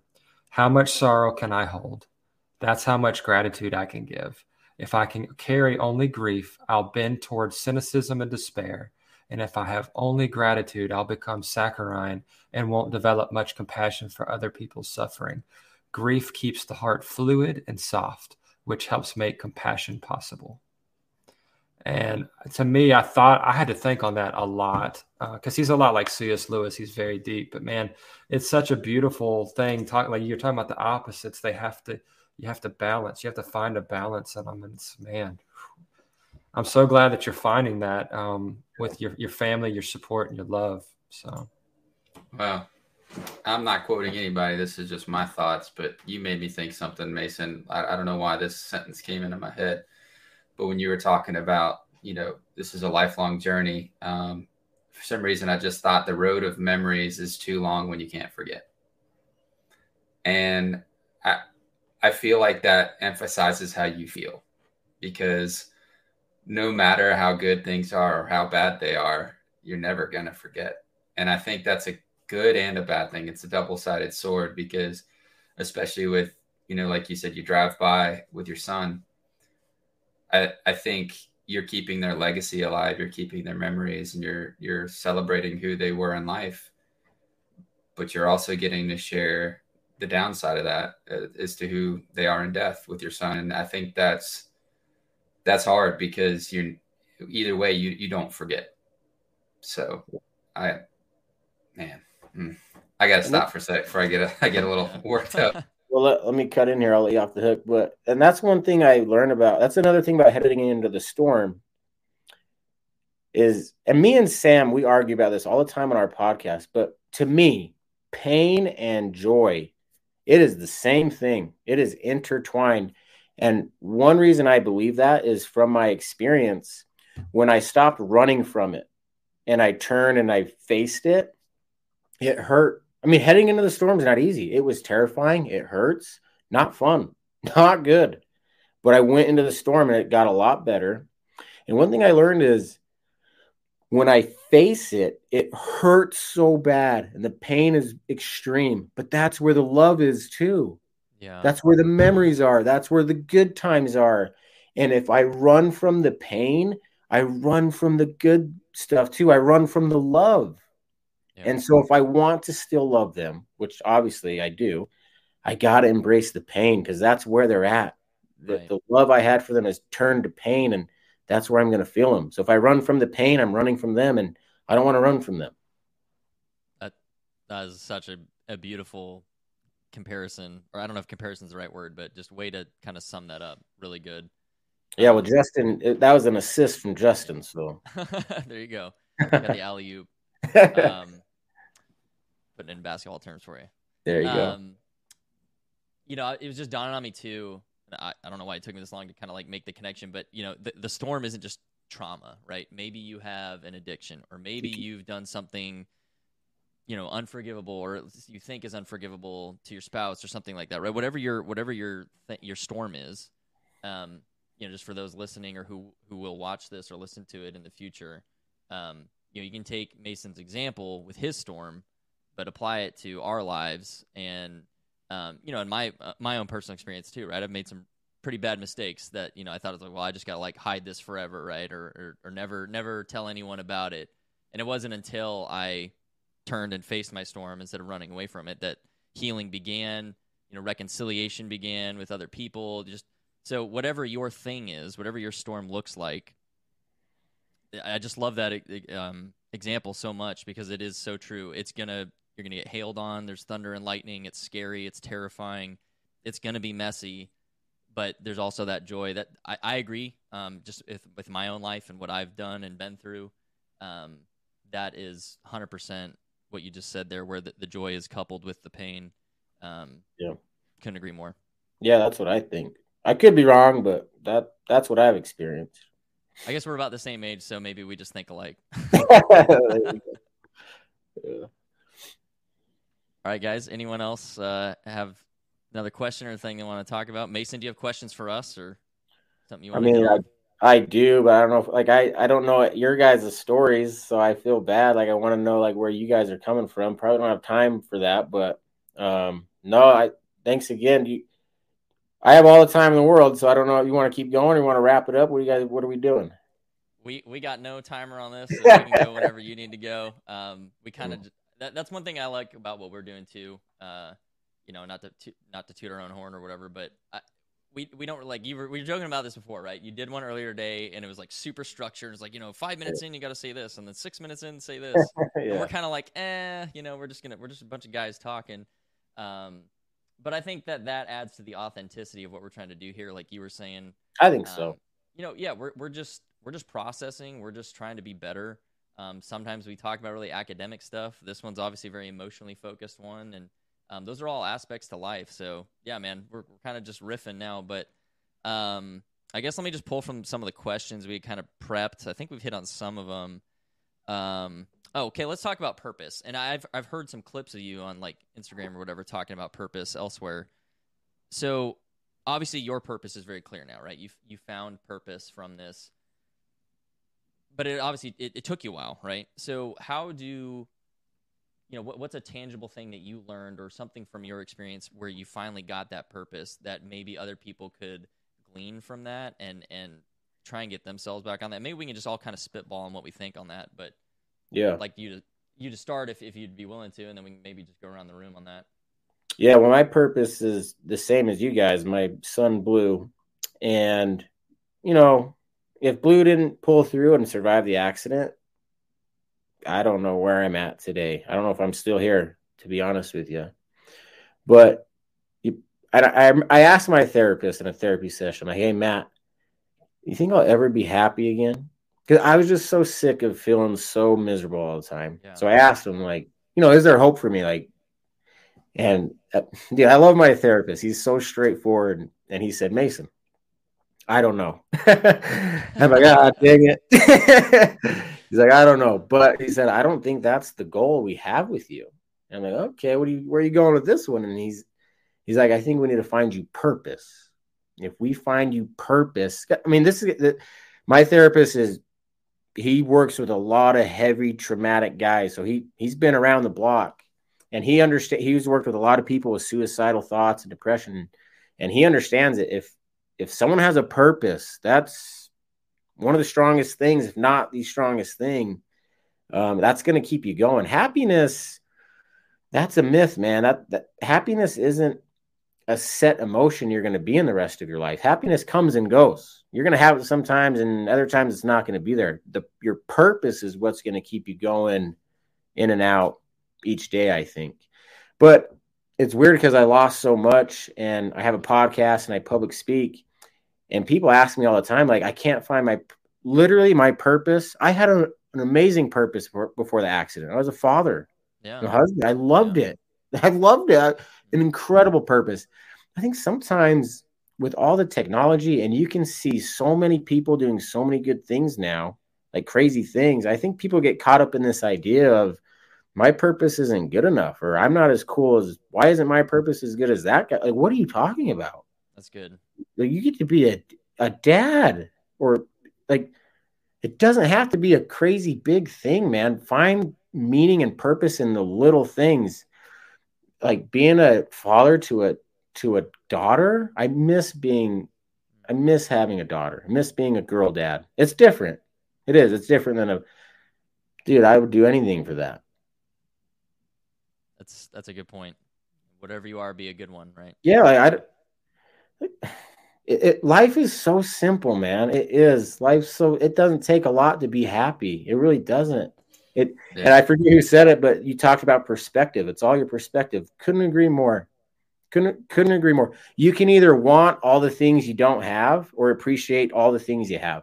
Those are your two ways of happiness. 100%. And life is 100% perspective, because if we're being honest with ourselves, like you said, happiness comes and goes, but happiness, in my point of view, is a choice, because you can choose to be happy even when you're, in grief or in pain. You can choose to be happy even when you have the crappiest hand dealt to you, or whatever's going on in your life at the time. But it's fleeting. It comes and goes, like you said. So it is 100% a choice, because it's like you said, it's how you react or how you see the world. It's the perspective side of that 90%. So I think it's a choice. I don't chase happiness. I feel like when you chase happiness, it's a formula for failure, or a formula for sadness, because, like you said, sometimes the world's not going to deal the hand that you want. For me personally, I wake up every morning and I'm just like, man, thank God I got air in my lungs and a beating heart. I've got purpose. I've got something I need to do. And so like, I literally will take time to journal things I'm grateful for. I start with the small stuff and I go all the way up to the big stuff, and I make a list, and I meditate on that for like an hour. And man, when I go into my day, it prepares me for any bad stuff that could possibly happen. Because I'm going to offset it with that good stuff. I'm going to remember in the back of my mind, my subconscious throughout the day is going to say, man, you've got this, you still got this, and you still got this. This happened, but man, you got that too. And so I don't know, it keeps my perspective sharp. And I feel like that's a necessity for me because personally I deal with high anxiety. I'm a very high functioning anxiety person. So for me, having that stuff anchors me in today. Because when I look in the past or in the future, it just ramps up and I just constantly have to suffer through my anxiety. But man, if I anchor myself and face just today's problems and take inventory and the things that I did successfully today, man, it really helps me stay, like you said, stoic or stay sturdy. So yeah, man. Oh, gratitude is something I have to take inventory of constantly. Yeah. No, gratitude. Yeah. Well said, man. I like to what you were saying about, don't compare purpose or, oh, my life's not as grand or whatever as someone else's. But, I think a lot of people, it's not necessarily loss. Maybe they changed careers or something like that. But, they had put so much identity into what they were doing or, something else, right? Maybe for you, it would be, let's just say basketball, right? Let's say you were having a scholarship and you broke your ankle or something and lost it or whatever, right? Something like that. A lot of people struggle with that because they put all this time and effort into something and then they have to change, their course in life or something. And that seems to really shake people today. And I know for me, like when I left active duty, man, I just like I'd put so much of who I was into Army that is like George didn't exist almost anymore. And so like for like 2 years, man, I had to like refocus on like my purpose is not my job or what I do to make money. My purpose is I'm a dad and a husband. And so like I was part of that trap, I got in the rat race, so to speak, or whatever, right? And tying into the perspective, I think you just help your story and what your willingness to be transparent help me even this week just refocus on like, okay, my purpose is so beyond how much money I make or whatever else is going on in the world or whatever, right? My purpose, number one, is to be the best dad and husband I can be and leave that legacy. Because, I mean, I may be gone tomorrow, I sure hope not, but I hope what I've done to this point would be worth remembering. And, I think more people probably need to do that. I don't know if you've experienced that and you're, sharing this and talking to people, if they just seem like they're wanting some big answer on like, go be a millionaire or something like that. It's like, no, just focus on your family or even if you're single, focus on you, just do your thing well. And, I think purpose can be fleeting too, in a sense. Some are maybe universal, but I think some of them are also like, you may have a purpose for a season of your life, but then it'll change and you have something new. So I don't know if it's a cultural thing in our society or I don't know. I'm not a philosopher or whatever, but I think sometimes we put too much weight on these terms that at the end of the day don't really matter. But then they're like taken from us or it shifts and people just don't know what to do with it anymore. I mean, I'm kind of just rambling now, but it kind of seems to be woven into what we've been talking about where it won't even be the loss of a loved one. It could be a minor thing and people just let it completely shatter them because too much was wrapped up in something that shouldn't have been, if that makes sense. I experienced the same thing. I mean, before the accident, I experienced the same thing when my college basketball career was over. Like basketball was my whole life, and all of a sudden I'm done. I'm like, who am I? Like, what do I do now? Yeah. Change is a part of life. Sometimes it's the worst part, but it usually changes into the best part. Change is part of life, man, and we're terrified of it, but we know it's coming. And I think maybe to wrap up the purpose thing, back to stoicism, Stoicism has 4 main pillars basically that they believe in, and everything else is indifferent. So everything else could be good or bad except these 4 things. These 4 things are always good no matter what. And one of those things is justice. And I think a lot of people, when they think of justice, they think of like the movie where there's a murderer on the loose and then you go catch him and justice is served, like we caught him. And that's definitely part of it. That's a form of justice. But another part of justice that I've learned through Stoicism is through your experience, you now have some type of intelligence, or you can help people in some way, your unique circumstance. And if you choose not to help people with your unique circumstance, that is injustice. Like, that is not good. Like, it is your duty to you and your team or your family or the human race or whatever it is. It is your duty to speak up and help them through your experience. And if you don't do that, that is injustice. And so when I've been studying Stoicism, I take that to heart. Like, and my therapist told me, you have this unique opportunity. And Stoicism has taught me that if I don't share it with other people, that is not good. I'm not being my best self. That is injustice. And I think that ties in with purpose. And your purpose can be small. It might just be one person you impact.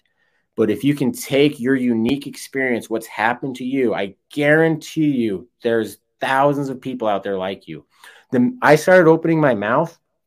I got a message from a guy in British Columbia. He lost his wife, daughter, son in a car accident from a diesel, just like mine. Another guy reached out to me from Australia in 1996. His name is Craig. In 1996, he lost his wife, daughter, son in a car accident. I'm not alone. Yeah. I'm not alone. Do you know how, and as sad as it is for those guys, do you know how grateful I am for them? Do you know how I haven't met them, haven't shaken their hand, but just the fact that they're out there means everything to me. You're not alone, man. People feel just like you. And if you can take what's happened to you and find a way to help other people, it's going to help you and them. That's justice. That's purpose. I like that a lot. I'm gonna write that down. That's beautiful. Yeah. So, Mason, are you familiar with Ryan Holiday? He writes the Daily Stoic. Oh, I've read Ego is the Enemy, Obstacle is the Way. Yeah, is the first book I read after the accident. Helped change my life for sure. I've read Ego is the Enemy. I think those are the only, and then I'm reading another one. I'm blanking on the name right now, but yeah, I love Ryan Holiday. He's got good stuff for sure. Awesome. Yeah. So I've learned a ton from him. Actually, my wife turned me on to him. She's been reading him for years. And what I love is how he describes excessive attachment to emotions as a huge problem. And kind of one of the key aspects to Stoicism is that we get attached to certain emotions too strongly, whether it's anger or so Stoicism is really, I'm not going to feel anything and I'm just going to be tough. It's more about avoiding those excessive attachments. It's a lot like Buddhism in that sense, right? Yeah. Because the Buddha said, you become enlightened and happy by not having too much attachment to material things.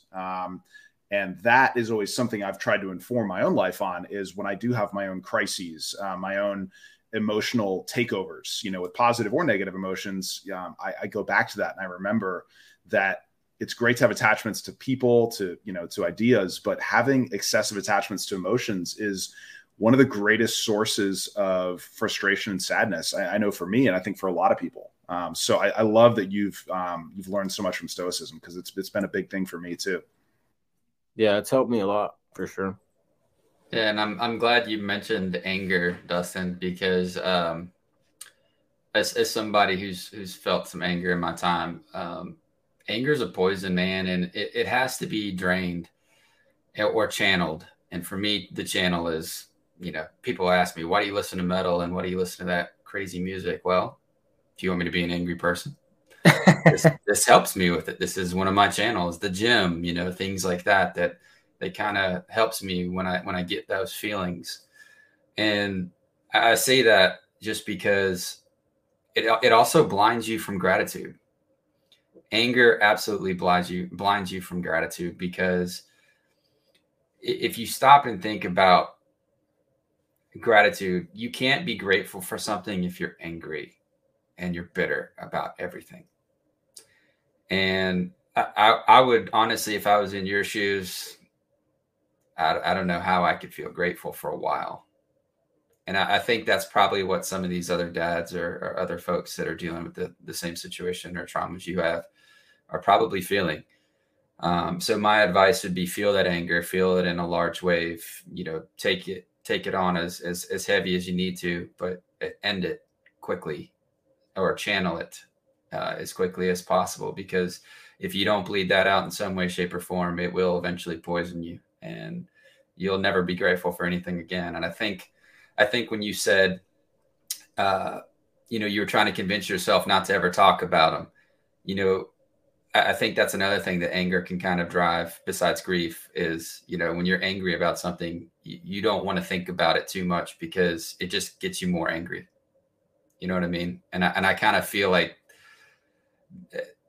people that are in your situation are feeling the same thing. I think anger is probably one of the stronger parts of this cycle when it comes to acceptance and grief and, all the other different parts of the cycle. But I think that's probably one of the strongest and the most effective in getting in the way of true healing, I guess. No, I think, dude, like right, spot on, dude. One thing I've had to accept and be grateful for is death.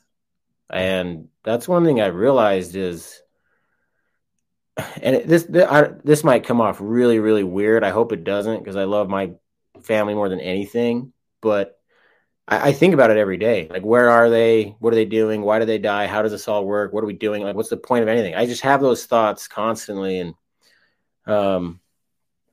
I think sorry,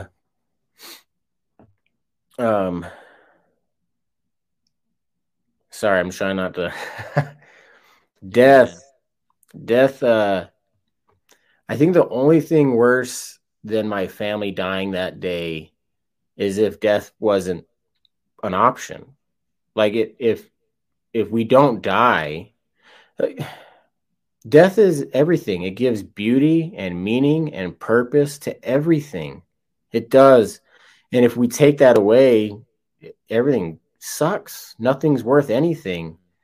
And that's one thing I've had to accept, and one thing I've had to be grateful for is death is necessary. It's totally unfair. And what happened to my family is totally unfair and ungodly and not okay. But that's part of the game of life, is it's going to end. And I'm grateful that it does, because it makes life worth living.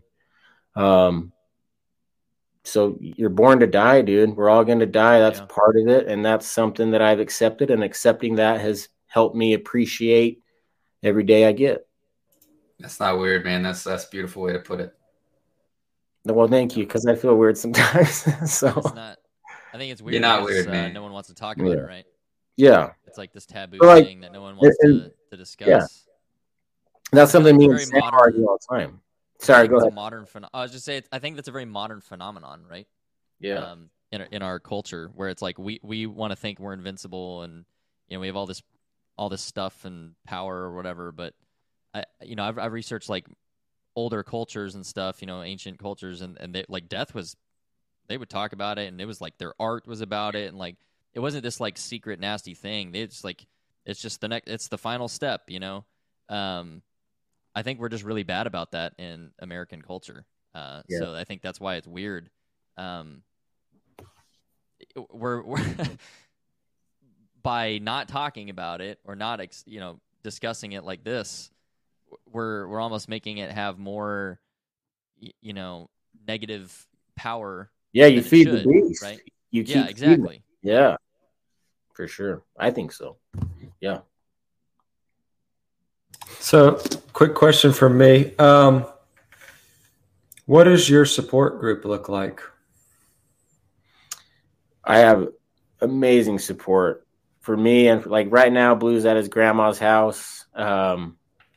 Cousins, my siblings, Courtney's siblings, so my in-laws. My girlfriend Maddie that I've been seeing. Dude, I've had. You got like strangers are reaching. I've had so much support, man. So that's been amazing. And people are cool. Something this terrible happens to you, and people all over the world reach out to me. Like really, really cool, man. People are there's a lot of bad eggs out there. Don't get me wrong, but there's a lot of good people, man. Like people are cool. Is there, if you don't mind me asking, is there anything people have asked you that really put you off and you thought, God, I wish they hadn't asked me that? Like what can I say to, avoid saying, like, say to someone who's had a really tough situation like that, I don't want to put my foot in my mouth. Like where have you been like, wow, okay. When that's people a good question too. Cause yeah, that's something people are really bad at, right? We're also afraid to do that. Right. So this will be a helpful, What we did a questions episode on our last podcast, and this was I think the question we got was, what's the best advice someone gave you after the accident? So similar anyway, but so I've been thinking about this a lot, and don't say anything. That's the best thing. The people that helped me the most, they came over with, cheeseburger or candy, like something I like. They sit next to me and they just listen. And sometimes I'd have friends come over and we wouldn't say a word for 3 hours. We just watch TV or whatever. I just lay there and then they'd leave and like, hey Mace, do you need anything before I go? I'm like, no, I'm good. Like, honestly, just be there to listen, give them a hug. There's not a whole lot to say. No one really has a whole lot of answers. And like the 1090 quote, that's a great quote. But I'm not, if someone loses a kid tomorrow, I'm not going up to them and be like, hey, life's 10%. What happens to you? No, not good timing, dude. Right. No. So there's a time and a place for those comments for sure. But just sit and listen and sit in the pain with them. And then I didn't appreciate when people said, I know how you feel. This is what helped me. Even if they didn't know how I feel, it's not what I wanted to hear. It belittles yours, right? Like, you can get over it type of thing. Because to me, it's like the worst thing ever imaginable. And then they just say like, oh, I've done it too. It's fine. I'm like, okay, I'm not there yet. If you like, I liked it when people said, I can't imagine what you're going through. How can I help? That's condescending. That's what I like better anyway. Yeah. But I just like love them, give them a hug, sit in it with them. There's not a whole lot to say type of thing. That's good. Yeah, I agree. I think people feel like they need to fix. And then like, if you've been through trauma, like don't get offended. They're just trying to help. I never got offended. It's not like I got mad at them. No one knows what to say. They show up to my funeral.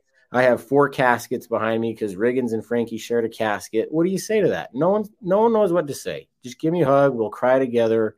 And maybe down the road, we can swap some cool quotes or whatever and work on becoming our best self. But honestly, you just got to cry and feel it and let yourself be miserable or it's going to eat away at you.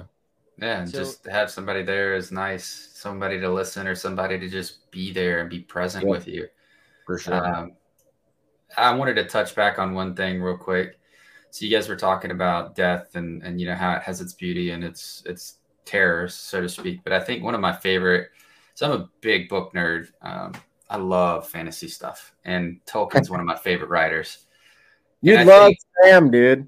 Oh my God, man. So I think my favorite scene from all of the extended Lord of the Rings is when Pippin says, I didn't think it would end this way, when they're about to go into the Great War. And Gandalf says, end. And then he goes into, no, the journey doesn't end here. Death is just another path, one that we all take, one that we all must take. The gray rain curtain of this world rolls back and all turns to silver grass, and then you see it. And, Pippin's he gets that glare in his eyes and he's just see what, and then he says the white shores and beyond, and then goes into that speech. And I think that was probably, to me, one of the most beautiful cinematic moments, just because I never had really given death much thought, because we hadn't really lost somebody until, later after that film that was close to us. But just the way that they described it, even if you've been around death, it just kind of lets you know that there's so much more beyond that. And there is hope beyond this, because it's not the end. And I think that was the point he was making, that death is just the beginning. It's not the end of your journey. There's so much more.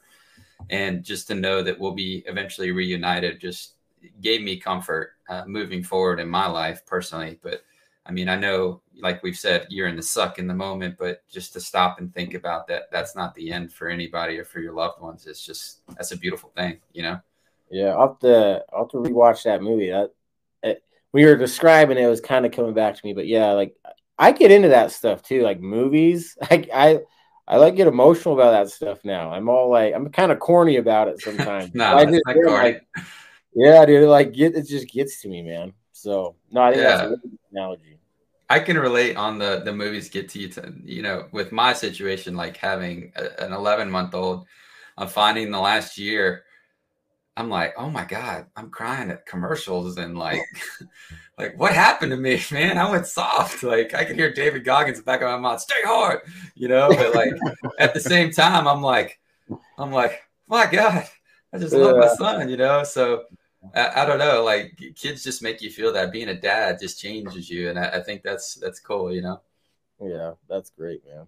That's fun. Yeah, absolutely. Mason, I'm going to bounce. I got early surgeries tomorrow. Man, it's been a pleasure. Thank you again. Yeah, I hope we get to chat again soon. You ever make it down to Florida? You going to Disney, anything like that? Come stay at our place. We're close. All right, love to have you. I might pick up on that. Please do. Oh, we'll go see a Magic game. Hopefully Utah will be playing the Magic and we'll kick it.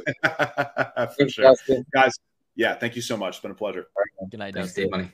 See you, man. So I wanted to go back to the support group type stuff. We were talking about how, you know, guys were bad about, you know, sharing and talking about things. So, you know, I went to a place called Mighty Oaks, and they like their motto is no man fights alone.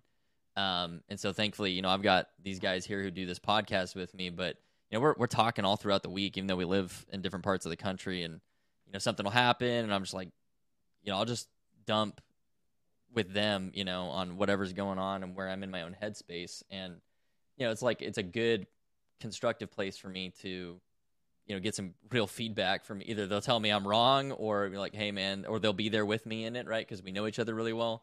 So, you know, I assume you've got a little bit of a small tight knit group there where you've got that too. Sometimes, you know, I'm sure you got a friend who kind of says, hey Mace, you need to like pick it up today or whatever. But I mean, can you just talk through that a little bit too? Cause I think that's, you know, as men, I think we need to be much more intentional about having real other guys that you can confide in because they understand you man to man in ways that no one else is going to. And I think that's something our culture does really horribly, actually. It's kind of like, you know, oh man, just suck it up. You know, everyone else can have problems, but not you. So talk us through, like, you don't have to name names or whatever. I assume Sam is probably one of them, but, you know, what does that look like out now that you're a little bit further away from the incident itself, and what's kind of your daily, you know, fight club or whatever you want to call them, the guys who kind of help you out? Yeah, dude, I have a lot, honestly, and I don't want to start naming people because I'm just going to leave a lot of people off. But Sam was there the night I went to see Blue in the hospital. Sam was there in the hospital room when I got there. I got incredible friends,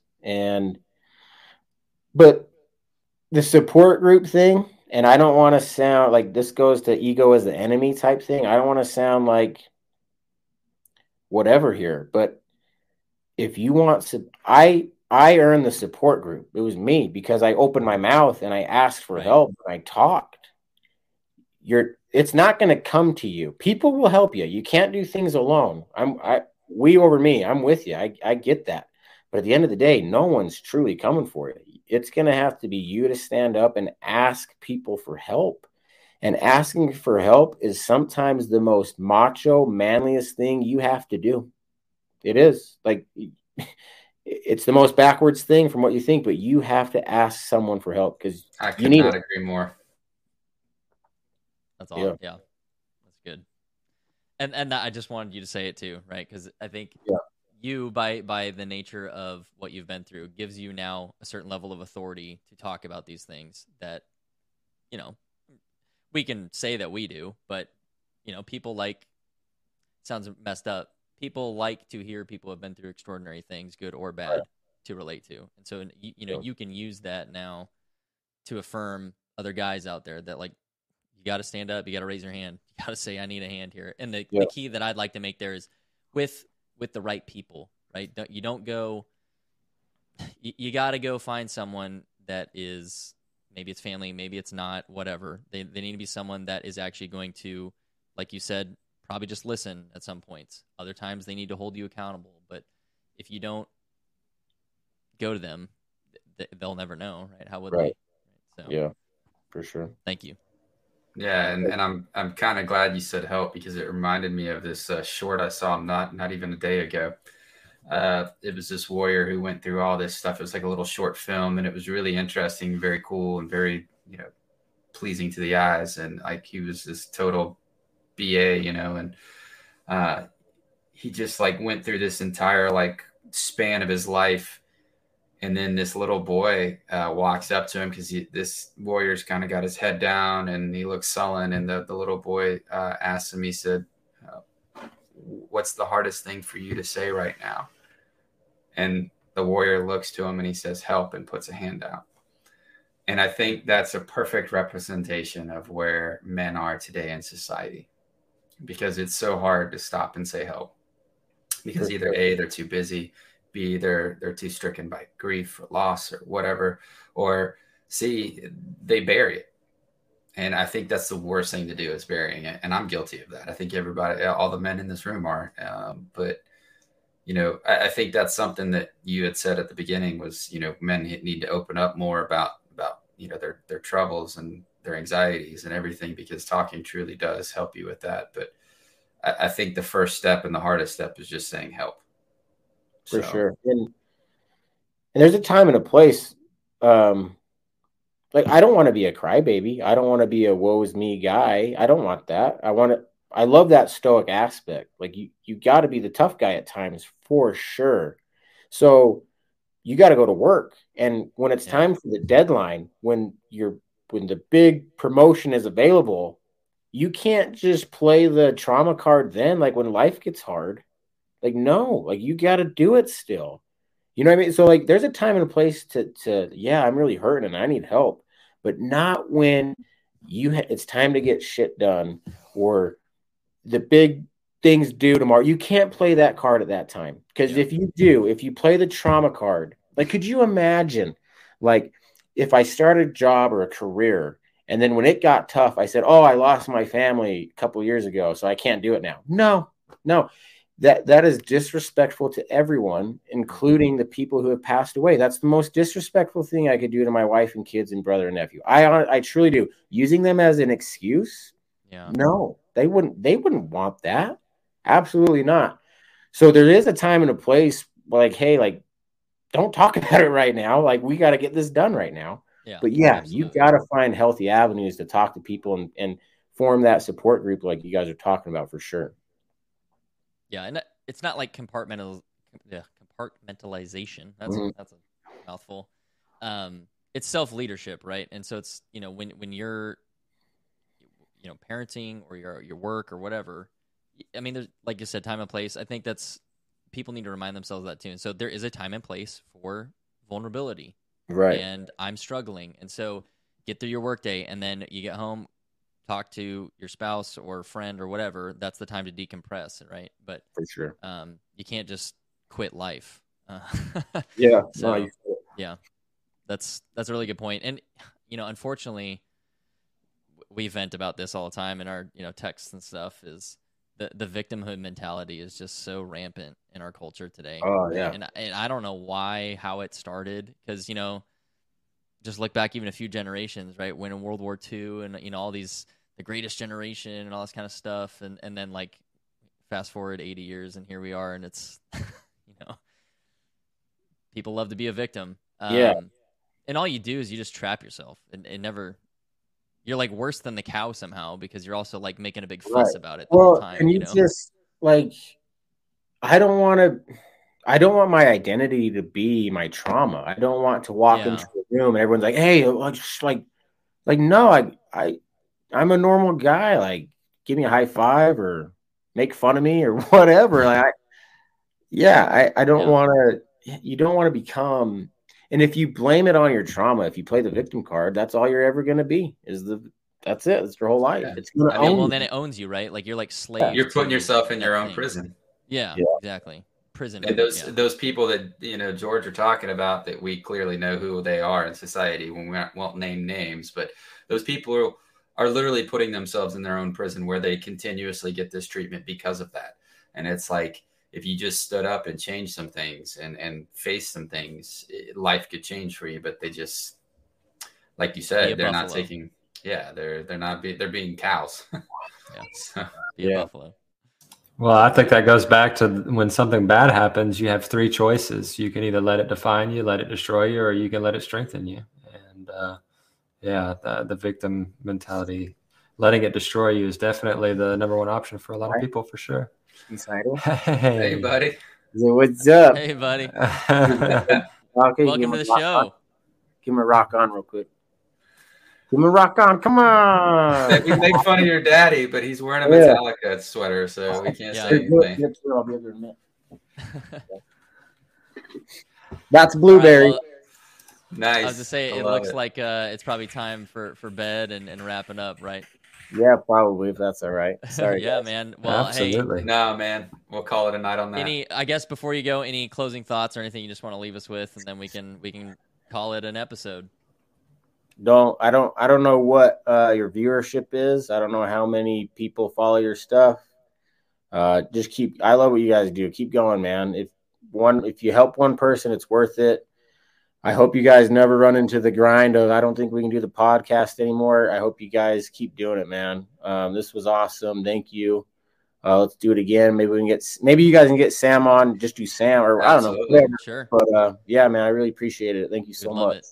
Thanks, Mason. Thanks for your time. I think I speak for everyone here. Just this gets us so excited, man. So absolutely. I appreciate you coming on, and I'm definitely a fan of your podcast now. Yeah, sure. Thanks for paying I'll it back. Be a listener, man. Let's stay in touch for sure. Absolutely, man. Absolutely. Yeah, man. All right, well, you go take care of your son and put him to bed, and we'll do. Have a great rest of the week. All right, you too, guys. Thanks so much. All right, take care, Mason. Thanks, Mason. See ya. All right, everyone. Well, that's going to end it. Big thanks to Mason. And sorry Sam couldn't be here, but check it out, the 1090 podcast, www.the1010 and then 90 spelled out NINETY.com. That is their homepage. They're on Spotify, all that kind of stuff. They have some incredible episodes.